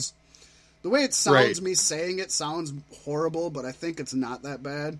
It's only half as bad. Yeah, it is. And I'm just a sick fucker anyway, so that's part of it. So they end up leaving, but then Beth wants to go back because she's like, I have to save Tommy. It's my fault. And Rick is like, no, and she's like, you didn't never care for me and all of this. And he's like, Beth, did you ever wonder why I created this Froopy Land? He's like, you were a sick kid. And she's like, no, I wasn't. And he's like, do you want me to show you the toys you asked for me to make you? And she has like a whip that makes people like you, invisibility handcuffs, a sentient switchblade. So a switchblade that literally thinks for itself and is alive. A ladybug taser, an indestructible bat, a parent trap. He calls it a parent trap, like the old Disney movie, and it's literally just a bear trap. A parent trap, and it's a fucking bear trap. So you find out, like, this is the first we've kind of seen Beth has had her problems, and when they went to the shrink, you could tell that she had her problems, and she was really more like her dad than she wanted to admit. But here you see she really does have some problems, more than we ever fucking realized. Right. So then she decides she's gonna go back, and Rick's like, I don't care. He's like, you're not even my daughter. And she's like, I know, I'm one of 1,000,000 daughters. And he's like, yeah, well, every Rick has another daughter like you that has a Froopy Land, because every one of you are like this. I thought this was neat because he literally tells her, you're not my daughter. So he admits that he's not her Rick. Yeah. And as we've seen from the episode before this that we'll get to, the Cronenberg episode is not the only time they've switched realities. So they're not even on just their second reality. They're on multiple ones. So at least the third. At least. Very least, yeah. So I thought it was kind of neat that he just threw that out there so nonchalantly to Beth. I'm not even you're not even my daughter. It's like, wow, that was. She knew about it though. She said did. something about surprised. Yeah. She said, I'm one how of you abandoned me in another universe. Yeah. Yeah, I found that I don't know. It caught me off guard. And then so she leaves, and he says the best line ever. And I had it. I wanted to get it right, and now I don't. Go. He's like, all right, then just go ahead, Stone Cold Steve Austin. And he's like, wow, I don't know why I said that. That had nothing to do with anything. Well, you know what? I'm owning it. Well, go ahead, Stone Cold Steve Austin. And then he just says it with even more passion. It was just hilarious because it did have nothing to do with anything. It was just like, go ahead, Stone Cold Steve Austin. She goes back and she ends up just like slaughtering all the Froopy Noops. Like, just horribly slaughtering them. And she ends up killing Tommy. She kills Tommy. They don't show her kill Tommy. But he basically, she ends up being like Jerry. She won't admit that it's her fault he's there.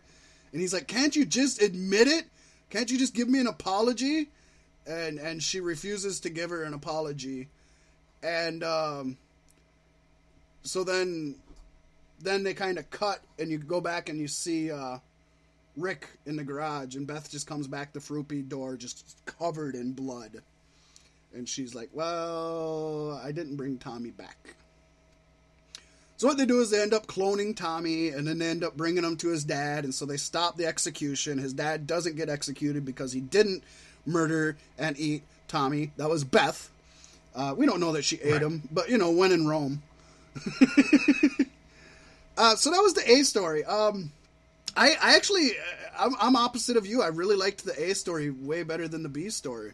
But that's cool. Been doing things. I would have liked it. I did like what I caught of it, and as you're recanting the story from what I remember and things I remember hearing, yeah, no, it's definitely a good story. So do you want to talk more about the bee story then, or do you want me to take it? Well, I can start it out, kind of. The kids are visiting their dad for the weekend, and he's got a new girlfriend. And his girlfriend, I don't remember what her name is. Do you? Kiara. I only remember it because it's Kiara. It's Simba and Nala's daughter's name. Okay, there you go. The Lion King. She's a three-titted alien assassin. Which right off the bat, you're like, Jerry, what are you doing? Right away, I was saw like, what Jerry, she has my 3 man. of. Now guess what she has 2 of. Ooh.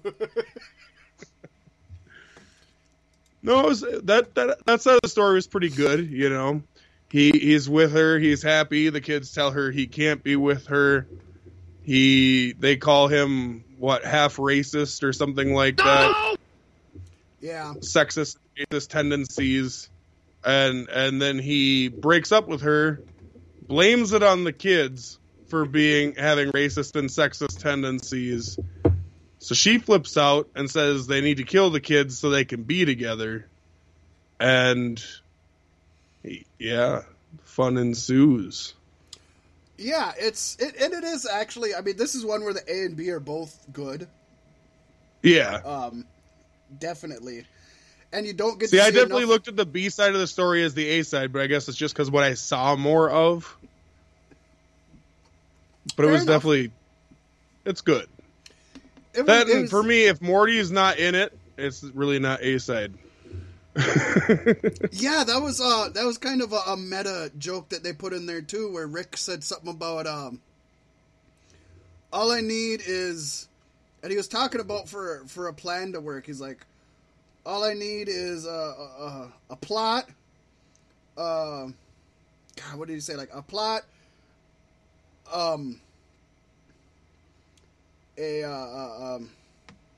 Whatever. I'm running. I had to quote. No, I don't know what it was. But basically, he says like he needs like the 3 story elements and something to be positive for Rick and Morty. So he basically saying for an episode, they have to have like a plot. They need to have a conflict. They need to have something that that's what it was. He needs a plot, a conflict, something that benefits Rick, and then of course Morty. So those 3 things, or those 4 things, it was kind of, what I took it as was that's Roiland and Harmon saying, those are the 4 things that we demand in an episode. We need a plot, a conflict, we need it to benefit Rick, at least at the beginning. You know, it's got to be something that Rick is going to be benefiting from, at least in his mind, and then it has to have Morty in it. Right. Well, not every episode has something that Rick thinks he's benefiting from, because there's been twice now that Morty's called the adventure. Yeah, but he was benefiting from it both times. Well, kind of, I guess.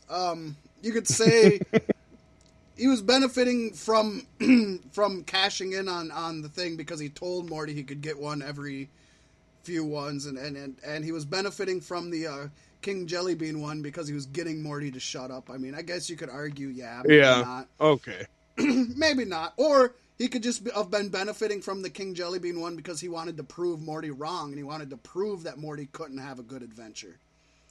That could have been what he was benefiting from. I don't know. Okay. I'm not trying to. I'm not going to say I'm in the mind of the writers, but I'll just, I'll fucking make shit up. I'll create an ex machina. I did love Kiara. But to sum it up, and because we do have to wrap soon, we have about 12 minutes left until we're going into overtime. Rick ends up breaking off with her. She wants to kill the kids. He tries to prevent her from killing the kids. He tells her that he was just using her to get back at his ex-wife, or she finds that out. She gets really pissed. She's about to kill all of them. And then her ex-boyfriend comes up. Hey, Kiara, what the fuck are you doing on Earth? And he has 3 breasts and 2 of something. Yeah, all and in so all, it turns out she's been using Jerry to get back at him. Yeah, Jerry was her rebound. It's so funny how pissed off Jerry is about it too. It's great. I know, right? I honestly think that this was the most season 1 or 2 type episode that they've had all season. I think this one could have fit in season 1 or 2, and fit just well. I think it would have fit in. Other than the big Beth stuff at the end, I guess. Yeah. Before we go, basically at the very end of the episode, Rick tells Beth that he can clone her to be a perfect clone, a clone that'll take care of the kids, love the kids. Nobody would miss out on anything, and she can leave and go do whatever she wants, whether it's for a day, a week, a month, or a lifetime. And they end the episode with you not knowing if she took that offer or not. Right. So that's I did kind of cool. feel like the Beth that we saw at the very end interacting with the kids was a little bit different. She was, but it did seem like she had decided to stay. It's like, is she different because this is now the clone? Or is she different because she sat and looked at all the pictures and decided she was satisfied with her life, and so now she's gonna do that. So I agree. It gives you something to think about, and I hope they don't solve that, by next episode. I hope it's something that goes into season 4, if we get a season 4, which I'm sure we will get. See, and I've been questioning all season, like, are we even with the same Rick and Morty? But no, because if they Cronenberged Earth and then fucked up another universe, the odds are we are still with the same Rick and Morty. And I'm glad that that's kind of been cleared up for me. I'm still trying to figure out why everybody has ass faces in the intro. There's something to that. And there's a reason why it's like that. The one I Something want to is see fucked up in the storyline. The one I want to see is the 2 summers. It looks like almost like the Cronenberg summer and our summer that are fighting some things in the intro. That's the one I'm really interested in. Yeah. That one like the intro for seasons 1 and 2, a lot of it'll probably never even be in an episode. Yep. I have a feeling we'll never get the Cthulhu one until maybe the last episode. Right. That's kind of like their thing. So let's get into Morty's Mind Blowers. Morty's Mind Blowers. This one is an anthology episode similar to Interdimensional Cable. I was pissed because they were going to sit down and watch Interdimensional Cable. I know, they teased you. They teased you so perfectly. Those dicks. But we didn't get it, and we got something different. I don't think it was as good as Interdimensional Cable 1, but it was probably just as good as Interdimensional Cable 2. I can give it that. I give them credit for trying something different.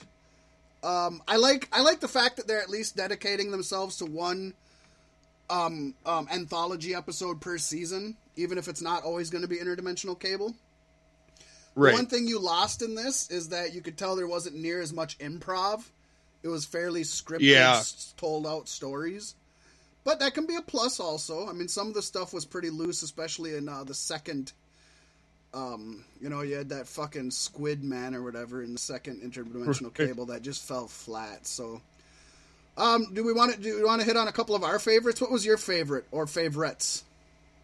Oh, Jesus! I like the There's Jesus a lot one. Oh yeah, there wasn't a Jesus one. No, you kick it off. Off. So I have 2 favorites. One is a bigger favorite, and one is short. So I'm going to start with the short one that maybe isn't a lot of people's favorites, but for some reason I just loved. So Morty's making a shelf, and he's got a level out there, and he's trying to level it. Everybody knows what a level is. It's just it's a bar with fluid and a bubble, and you got to get the bubble right there. And Rick's like, "What are you doing? I'm making a shelf. I'm getting it level. You call that level? What are you, primitive? What are you going to make something level with a bubble and some water? Oh, well, gee, Rick, what do you think? You could make it more level?" He's like, "Yes, I can, Morty." And they go on this quick montage. It had to have been 5 seconds. It's super quick of him just leveling out this portion of land. Just a square, probably 3 foot by 3 foot square in the garage. And he's like, "I'm done, Morty." And Morty goes and he steps in it. And at first I thought Morty was being sarcastic. But he's not. He steps in it and he's like, oh my gosh. Oh, how level. Oh my God. This is amazing. Oh, this is so perfect. The world makes sense now. And then Summer comes in and she's like, Morty, you got to go to school. And she's pulling him out, and he's like, no, I can't leave. And as soon as he steps out of the level ground, he's like, oh my God, nothing's right. The earth is horrible, everything's wrong, everything's crooked. And he's like, lambs to the cosmic slaughter. I love that line. Lambs to the cosmic slaughter. Yeah, that's definitely one of my favorites. I cracked up so hard for that. It's one of the that was shortest so great. that they had. Because he was in pure ecstasy while he's on pure level. Yeah, and it's like, God, I want to feel that. So that one was good. My second favorite was the Moon Man episode. Skit. I liked the Moon Man. Basically, Morty's looking through a telescope at the moon, and he sees a guy on the moon, like looking very suspicious. He's got the curled mustache like all villains do. And and he sees him, and then anyways, later he sees him in school, and it's Mr. Lunas, and we all know Lunas is like lunar. And Morty's like, that guy was on the moon. So Principal Vagina comes out there and thinks on the moon is code for molesting Morty, and so you get a pedophile joke from him. And anyways, he ends up killing himself because everybody thinks he's a pedophile. And then at the funeral, people are like, Mr. Lunas was a great man and a loving family. Some say he looked like a smudge on a lens. And then Morty goes back and looks at the telescope, and he sees the man on the moon again, and then he looks at the front of it, and there is a smudge in the shape of Mr. Lunas. And so he thinks that he made Mr. Lunas kill himself. My God. The biggest thing about this, I was pissed that at his funeral they did not play Goodbye Moon Man. Right. Goodbye Moon Man. I was like, that's the perfect spot for them to play Goodbye Moon Man. What'd you think of this short? I liked it. I feel like it was kind of one of the biggest shorts in the episode. Mm-hmm. Almost cornerstone to the episode. I gotta say, one of my favorites was Left Light Switch. Yeah. That's a good one. That's so great. Morty flips the wrong switch. Did I just hear flips 3 light switch flips? And then they gotta go kill a bunch of people because of it. No, the people were dead. It was their life support. For some reason, the power to their life support is in Rick's garage. So. And I was also very enthralled with the squirrels control the world before it got to the end point where they said, "We've already done this once, Morty. I told you we only have so many of these." I was really way into it before that. It was really good. Is he listening to us? Yeah, we got a possible 190, or we got a 190 on a possible Doolittle here. Yeah. I love too how they're like, apparently the squirrels are running the world because they're making all these big moves, and something about Iran or Russia or something, and yeah, it's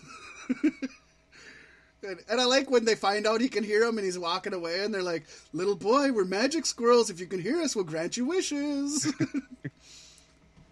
That one was good. Another good one. They're getting out of the store, which by the way, the grocery store is called Vomits Groceries. Yes. Horrible name for a grocery store. They're coming out of Vomits, and this guy, some kind of creature, I don't remember what he is, but he's an alien. He's like, "I need you to kill me." And apparently if his people get killed by a hero, they ascend to heaven. Oh, yes. And live a perfect life. And so, Rick is like, "I'm honored you think of me as a hero. I'll kill you." And they're like, "Hey, you want to go out and have a last meal or whatever?" And he's like, "Yeah, that's fine." So they go out to like Shoney's or something, and they're eating. And then Rick goes to the bathroom. He's like, "Let me go to the bathroom before I kill you." And Morty's like, "God, it's really cool that you guys like know there's an afterlife.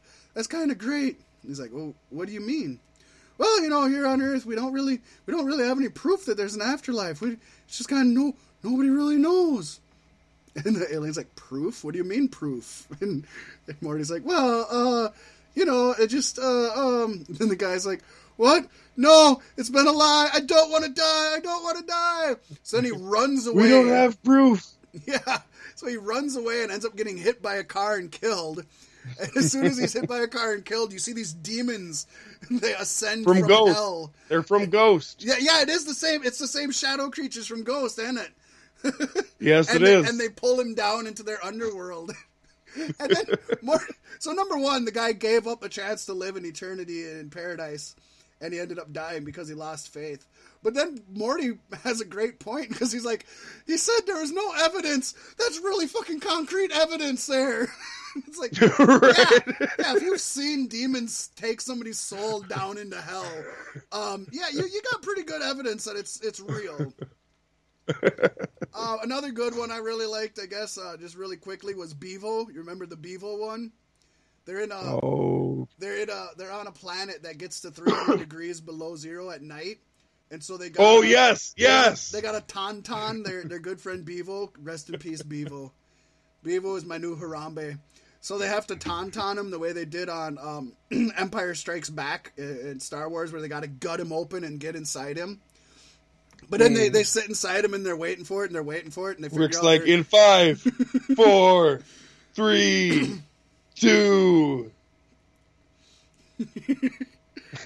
And they're on the wrong planet, so they just slaughtered Bevo for nothing.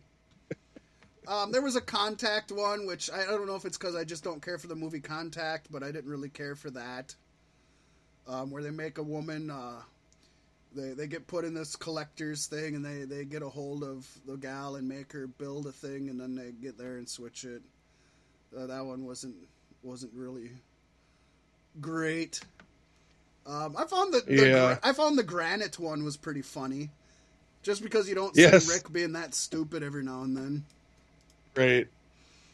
He's like, Rick says, really teaches you, Morty, not to take things for granted. Morty's like, what? Yeah, you just can't take life for granted. Morty's like... And it's a callback to an earlier memory, too, because there were stone people or boulder people. Yeah. In the Contact episode,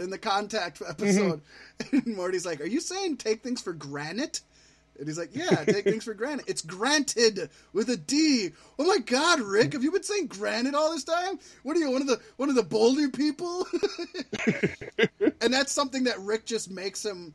Well, I guess we didn't even explain the main story of this.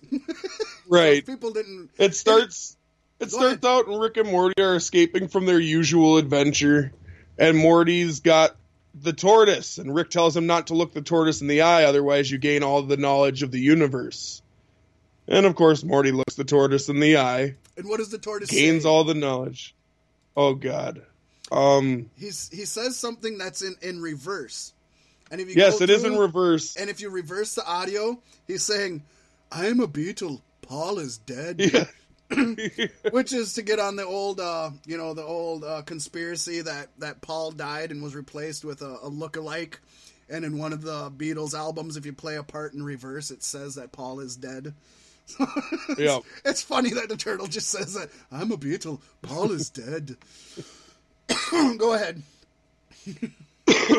And so he has a complete meltdown, and they go back to the house, and Rick's like, well, we could sit and watch an episode of Interdimensional Cable, or we can do Interdimensional Cable 3. Yeah. And he says no.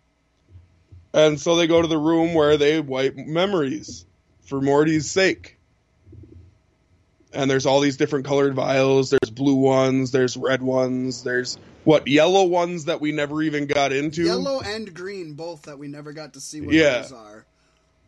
There's red, blue, purple, and then there's yellow and green that we didn't get to see. And as the episode progresses, you kind of gather that each one actually represents a different type of memory that was erased. Some memories that Morty wanted to forget, some memories that Rick wanted Morty to forget. Like the Granite one. Yeah. And then the other one is when his family hurt him.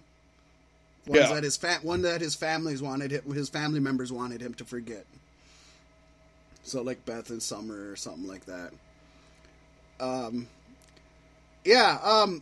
so I didn't think about it till literally just now that we were talking about this. If Morty got to know everything by looking into the turtle's eyes, wouldn't he have known about all of Morty's mind blowers? Right. We could have skipped the episode and got on with Interdimensional Cable 3. So then at the end, they end up erasing each other's memories. Summer has to go through, and there's written description on how to give them back. So you know this has happened before. Oh, yeah. They've completely forgot who they are. They're ripping through the memories, trying to figure out what it all means. Morty probably hates Rick more by the end than he ever has before. But then he gets it wiped again, so it doesn't matter. Right. Gets it wiped and then rebooted. It gets rebooted. She's like, Summer comes in and asks, is this a code 3? And Rick's like, who are you? Oh, I guess it's a code 4. So she pulls out this card that tells her what to do, and it's like, take the yellow one, shoot Rick. Take the blue one, shoot Morty. Bring them upstairs, turn on interdimensional cable, and the very last thing it says is, leave room immediately. Which I didn't catch this until my second time watching it.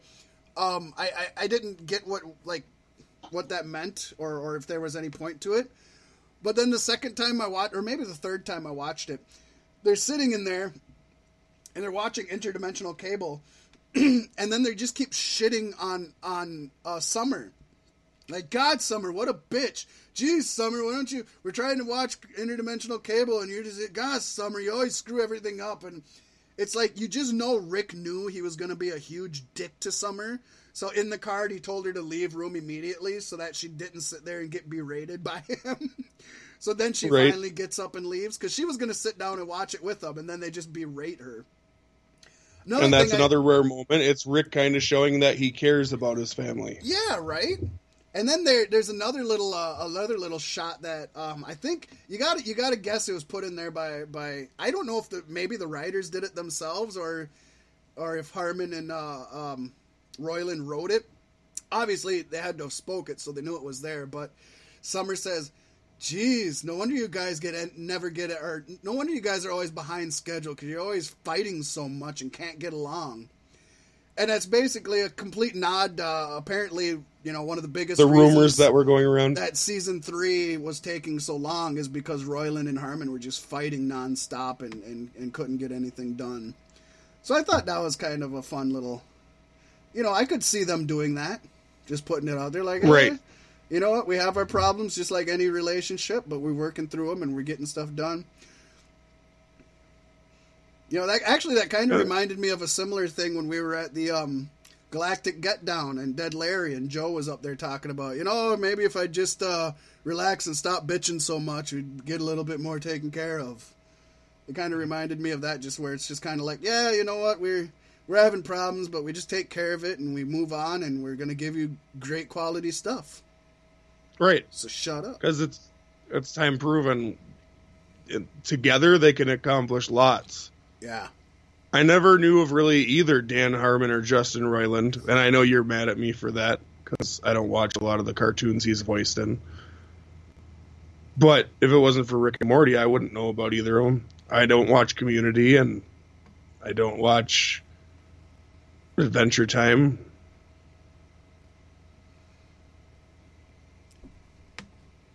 No, I think these two are I think they found the perfect marriage for each other.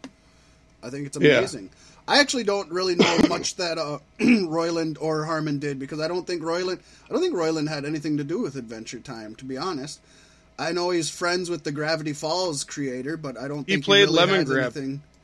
Oh yeah, he does do the voice of Lemongrab. You're right, he does. I don't know how much. I don't even watch the show, and I know that. Yeah, you're right, and I did know it, but I don't know how much creative input he had on it at all or not. But right. I didn't know him as a household name. I didn't know Lemongrab's name. Who voiced him. Not like I did John DiMaggio is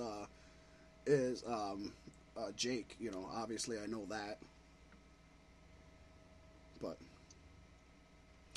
yeah, I wish we had more time to go on Rick and Morty, but that's kind of it in a nutshell. There's a lot more I could talk about, especially of the ABCs of Beth. Oh, which, by the way, anybody out there who hasn't seen it, that's a take on the title of the movie ABCs of Death. Go out and check it out. It's an anthology horror movie. Ironically, anthology again. But, yeah, it's just one of those cheap anthology horror movies. Some are pretty good, some are really shitty. But just a whole bunch of different little horror shorts in it. It's called ABCs of Death. It's similar to, like, the original Tales from the Crypt. There you go. You know, they're rebooting that, too. Trick or Treat is another one that's kind of a good anthology horror movie. There's been a ton of anthology horror movies. They're good, because sometimes horror is better in shorter formats. Yeah, they are rebooting Tales from the Crypt, the series, right? Yeah. Yep. It looks like it's going to be good, too. I hope it should be good. It better be good. I don't think it could be bad. I always liked it more than Twilight Zone. I'm hoping that we actually get some Tales from the Crypt. It's like the original Tales from the Crypt series, I think, only had like 2 episodes that were from the Tales from the Crypt comics. And most of them were like, from a bunch of other comics. But yeah, I always loved the original Tales from the Crypt. That's another one. Some were hit or miss. Some weren't that good, but some were great. I watched the host sold it for me as a kid. Right? The host. Yeah, I was like 12, I was 13, terrified 14. of it, but I had to watch it. So as a kid, it's so much better too than when you go back and watch it. But when you go back and watch it, it's good. Right. Well, nowadays horror, it doesn't hit you nearly like it did. I watched the new It, and I was like, it was a good movie. I laughed quite a few times. I don't think we get to talk about that at all. You and I mean, no, we didn't. Like on this show. Oh yeah, we talked about it because you said you seen it. I think the next day, and I had to call you and talk to you about it. Maybe we'll talk about that next week, but I definitely want to talk about Gotham next week too, since we didn't get around to that, yes. And that is my favorite show on television. And I'll make sure to catch the second episode, so we'll have 2 episodes to talk about. Yes. I'm so happy it airs on Thursdays now, so when I get home from work on Fridays and I'm done with my week, Gotham is my treat. Oh, there you go. It's perfect. Perfect. Magnifique. Well, folks, we thank love you guys. We got to get going. Yeah, thank you for joining us. I actually survived the whole... I sat here for the whole damn show. It's been a few weeks since I've been able to do that. Yeah, so. You have not pissed. I'm very surprised. I'm sure you have to go pissed. now. I hadn't shit. That's what I was happy about. Oh, there you go. That's what I was happy about. So, yeah, again, thank you for your time. We like doing these Check episodes. Out the Patreon. Hey, now you can find us on GoFundMe as well. Correct. You just have to look. Help us get higher end computers. Help us get the things we need to give you guys the clearest, most precise, and beautiful streams we can give you. Yeah, because we're doing it for you. All you got to do is look for Cloud Style Broadcasting on GoFundMe. It's the same thing you look for anything else. Share our message. Cloud Style on Patreon. B-Sticks Podcast on YouTube. And don't forget to like, comment, and subscribe. And click that little bell and join our notification squad. Yes. And if you haven't already subscribed on Spreaker, make sure to subscribe on Spreaker. Feel free to download. Get informed every time we drop a new episode. Yes. And I'm even starting to think about taking the YouTube in a whole nother direction. I mean, we'll continue to do the weekly live stream video, give you guys that extra dimension to the show. But I definitely want to, come on with some spot news throughout the week. Shit we're going to forget before the podcast rolls around, but we need to get it out to the people now. Right, when big news stories drop. And with what culture falling to pieces, now's our chance! Strike while the iron's hot. I'll be the King Rest Ross. in peace, What Culture Pro Wrestling. I'll be King Ross. I'm kidding. I'm probably speaking far too soon. No way. Or are we going to be the 2 Adams? I'm Blumpy. I'm definitely Blumpy. Then I'd be Pachiti? Pachiti. God, I couldn't even think of his name for a second. I'd be Pachiti. Panini! I'm going to be a Panini! That's what I almost said was Panini. Adam Panini, the sandwich man. All right. Anyways, gosh, we love you, folks. We love you. It's been fun. It's been great. It's been real. I like talking about more than just wrestling, especially since I've been behind on my Fantastic Fables because I felt like shit. Oh, yeah. hopefully I can get you to start watching The Gong Show now, too. I watched The Bong Show already. There you go. Fuck yeah. I definitely want to do an episode sometime, probably on 420 or around 420, where we can talk about our favorite stoner films. That'd be good. Because, yeah. They're out there, man. There's a plethora of them. Plethora. Yes. All right. So, with that, I'm going to say goodbye. I am Fat Mac. And I'm Pasty White. I love you like a little sick puppy. Beef Sticks Podcast is gone.